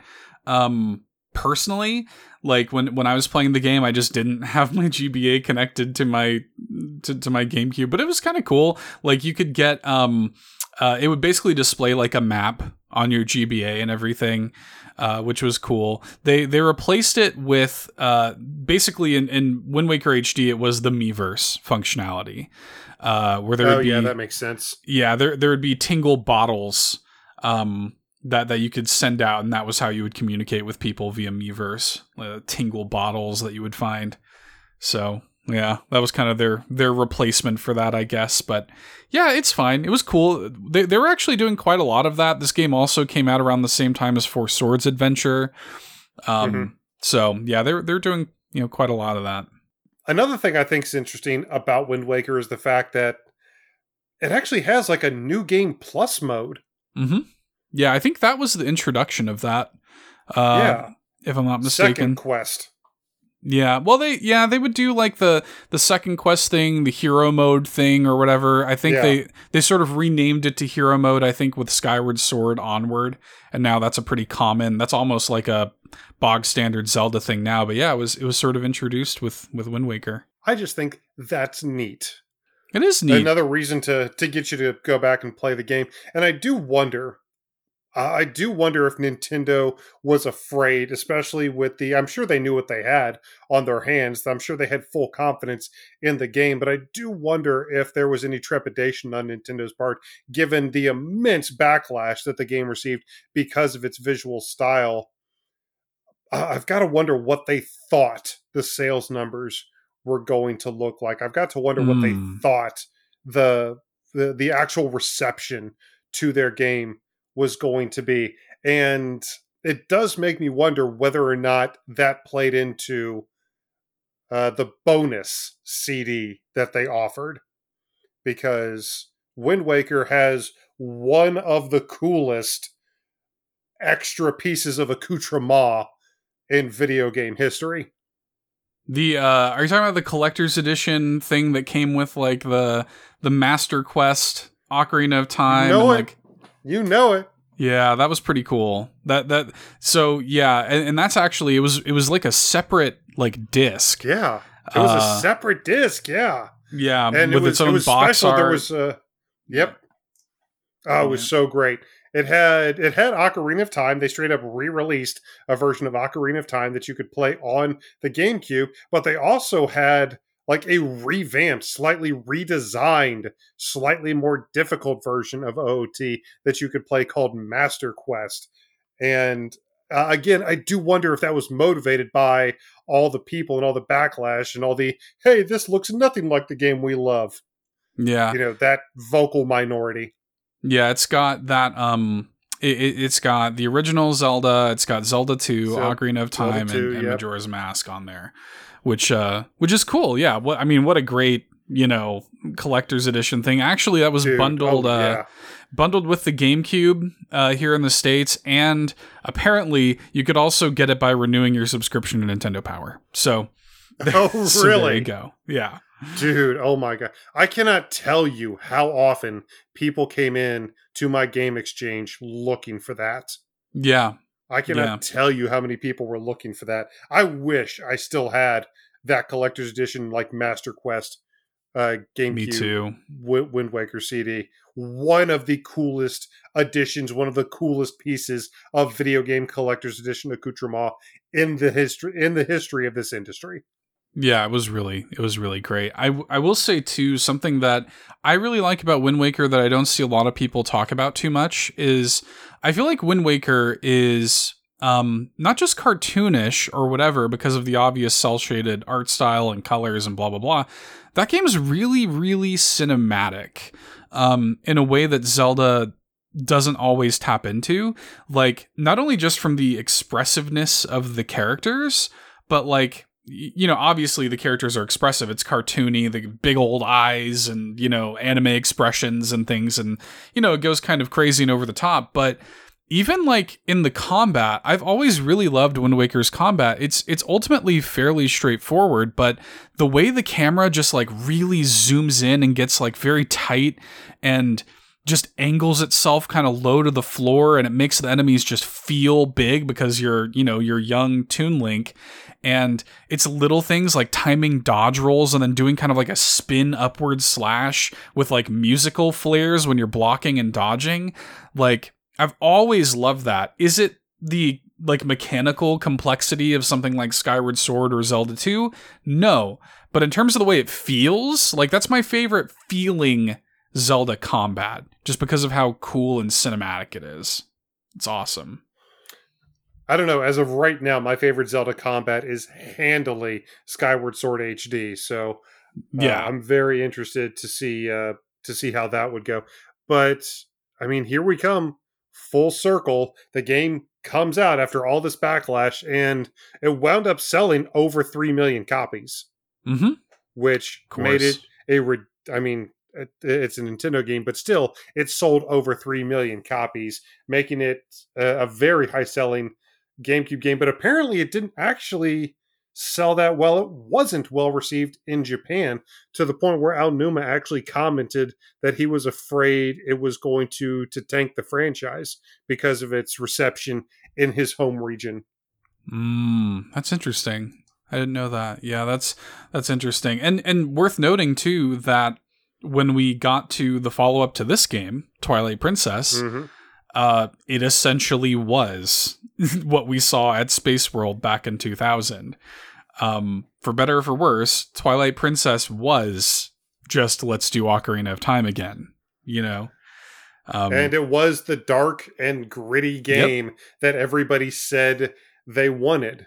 And like Wind Waker, it also got an HD port on the Wii U. But when you look back at it now, when you look back on the history of Zelda, I don't think that it's a hot take to say that Wind Waker is thought of in a much higher regard. For sure. Even Twilight Princess is. The 180, like we were talking about at the very beginning, the odyssey of public perception that this game underwent, it's now regarded rightfully as yet another classic in the franchise. And, you know, you talk about revisionist history, there is a lot of that going around. A lot of the professional reviewers did praise the game's visual style, but yeah, within the community, there was a ton of derision initially, but when the game came out and over the course of time just continues to be better and better to Wind Waker. And I'll tell you a big reason for that is, this is something I've said on the show many times at this point, but photorealistic graphics, more, you know, a dark and grittier visual styles do not age nearly as well as bright, colorful, and stylized. Games like Persona 5 are going to age so much better than games like Final Fantasy 15 and 16. Like pixel art games on the Super Nintendo, most of them still look good today, while subsequent generations that ventured into 3D, the PlayStation 1 and the N64, look almost laughable by today's standards. They're quaint and they're nostalgic for us, but because of the stylized bright pixel art that couldn't even possibly go for photorealism at the time, because they had to be stylized, because there had to be actual art direction involved, so many of those games have stood the test of time visually, and Wind Waker is going to continue to stand the test of time visually because of that exact reason, because it was stylized, because they didn't go the dark, gritty, they didn't continue to try to mature that Ocarina of Time and Majora's Mask style into a more photorealistic style adventure. Yeah, I mean, Wind Waker is going to look good forever. You know, like that style is going to be timeless ultimately. Like when we can, and you know, there are art style things that will always sort of shine through from even Twilight Princess. I think Twilight Princess is maybe just a touch more interesting than people who write it off give it credit for, and that's actually the game that I want to replay the most. Like, I bought Twilight Princess HD when it came out on Wii U, but I didn't do a full replay of it. I'm really hoping that we get both of these on Switch, because everybody deserves to play these, and me personally, I would actually really like to replay Twilight Princess and revisit it. Loved it when it came out. My opinion of it sort of dwindled over time, but I think it's really fascinating that we ended up getting just responses. Like, each Zelda game is really just a response to the last one.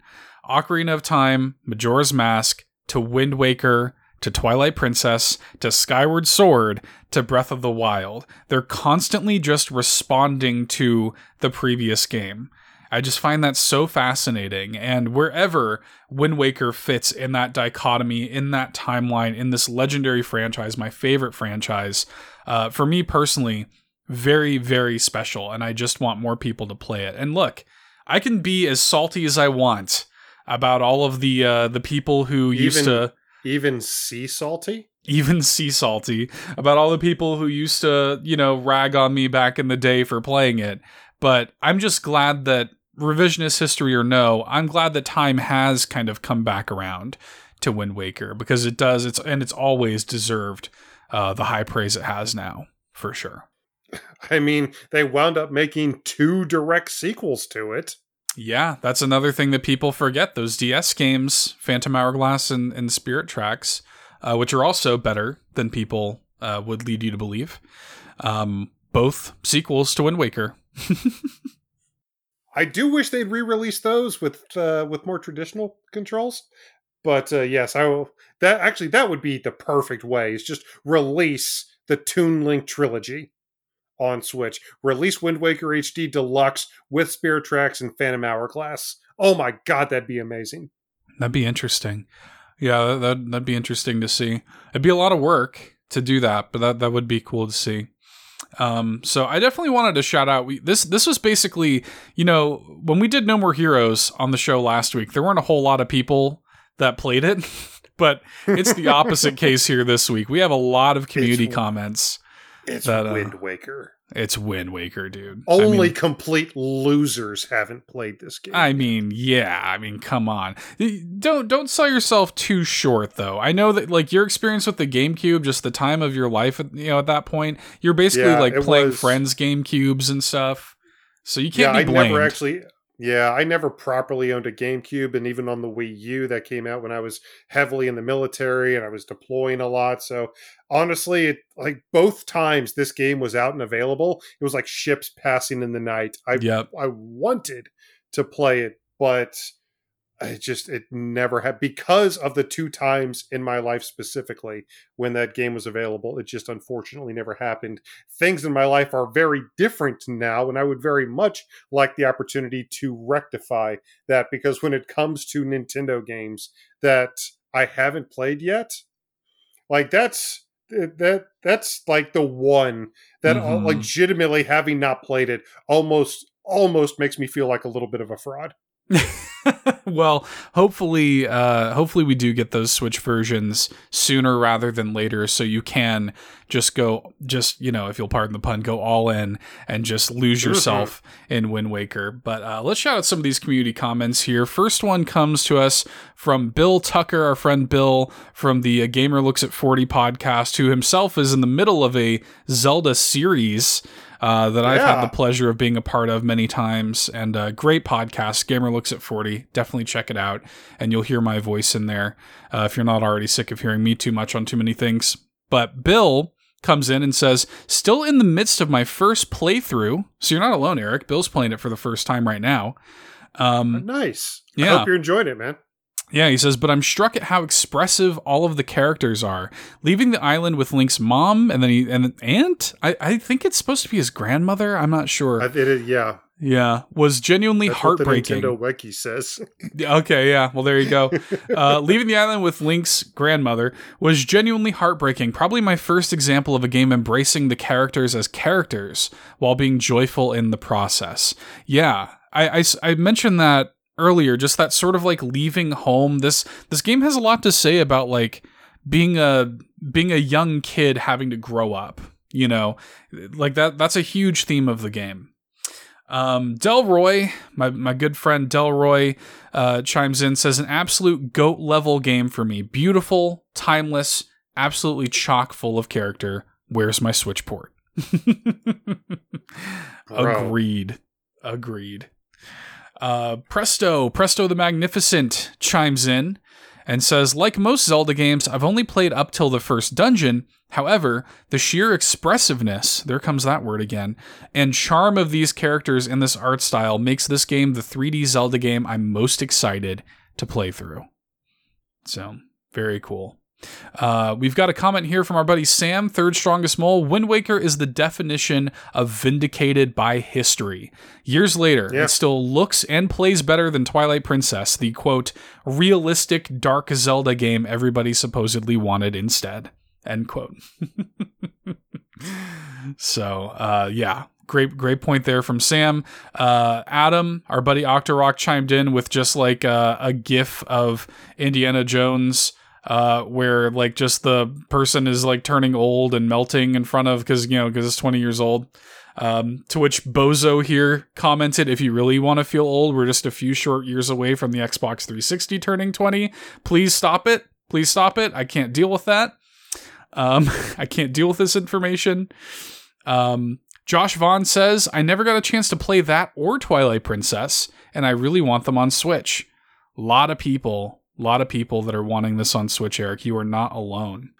Almost like there's a pattern emerging. Yeah, it's almost like a lot of people miss this and they want to play it. Solo something, our buddy Solo says, one legit thought to add is I absolutely love the boat. How they have it as a character that actively looks down as you haul your payload up to eagerly see what you got to. Such character that I want it in more Zelda games. Love the open sea aspect. Any Zelda game with open water to explore at your leisure pulls extra at my heartstrings. Yeah, that's something that's cool too. You can actually fish and like pull up treasure chests and things from the water. And the King of Red Lions gets like a crane essentially attached to it. It's pretty cool. Pretty cool. Matt's Shy Guy City says, Wind Waker is one of my favorite case studies because I recognize that a lot of what it does is weaker than what came before and after it, and yet I don't really care.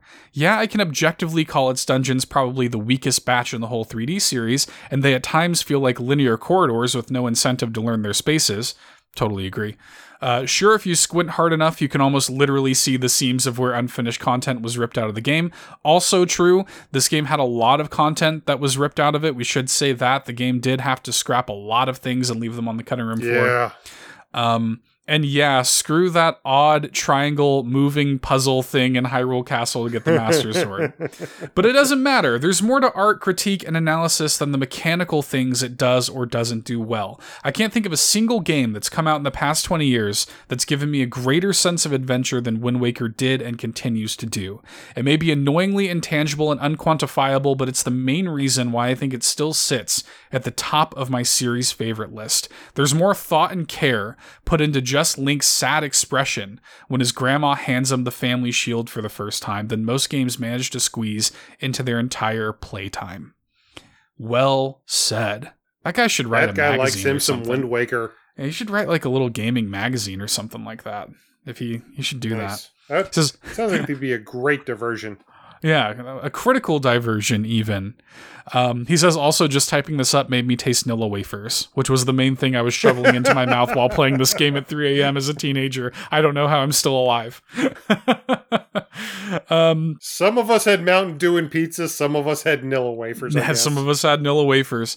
Bozo says, Wind Waker rocked despite the ridiculous backlash against the art style back in the day. The insecurity of anything perceived as kiddie was very prevalent in the gaming zeitgeist back then, and Wind Waker has aged like the finest of wines in spite of that. I don't think there's any other game that's done an epic open seas adventure as well as Wind Waker, and the music perfectly accentuates that sense of adventure. It's too bad there's at least one entire dungeon cut due to time constraints. There's that again. That's just true. It's a sad reality. It happens. There's also some really interesting little bugs that speedrunners have just exploited to death. If you watch speed runs of Wind Waker, it is ridiculous. It is absolutely ridiculous. I mean, that's not uncommon for speed runs. It's not saying that Wind Waker is any different than any other game that's out there. If there's a video game out there, there are speedrunners who have somehow found a little chink in the armor, a little rip in the seam to exploit. But genuinely watching some of those glitches that people exploit in Wind Waker is just, it's a marvel to witness. Yeah, it's really, really cool. Flightsy chimes in and says, I remember renting the HD version from the library and playing it in small chunks. It was fun. And then we got one final comment here from Ember Aqua. I think this is their first time chiming in on a retrospective. So hi, Ember Aqua. Thank you for leaving this comment. They said, the first time I stumbled across a broken pot and spawned in a giant octo, I was terrified. Very true. Very true. Some of that stuff can catch you off guard. Overall, a beautiful, amazing game. So, a lot of love for Wind Waker in the community. Some very smart and well-spoken people in the community. But I was actually surprised at like how many people share your sentiment, Eric, of like, please bring this to Switch so I can play it. So Nintendo, Doug Bowser, whoever is listening to this, just make it happen. I mean, we've brought just about everything from the Wii U over to the Nintendo Switch at this point. Just finish what's left. Finish the fight. We need it. Finish the fight. Yeah. to make that Halo comparison full circle at this point. But you know what? I think even though Nintendo decided during that very integral part in their history, they very much had the option to follow Xbox and Sony's leads of going for the more mature video game audience at this point. But we've just talked about the game kind of within a vacuum.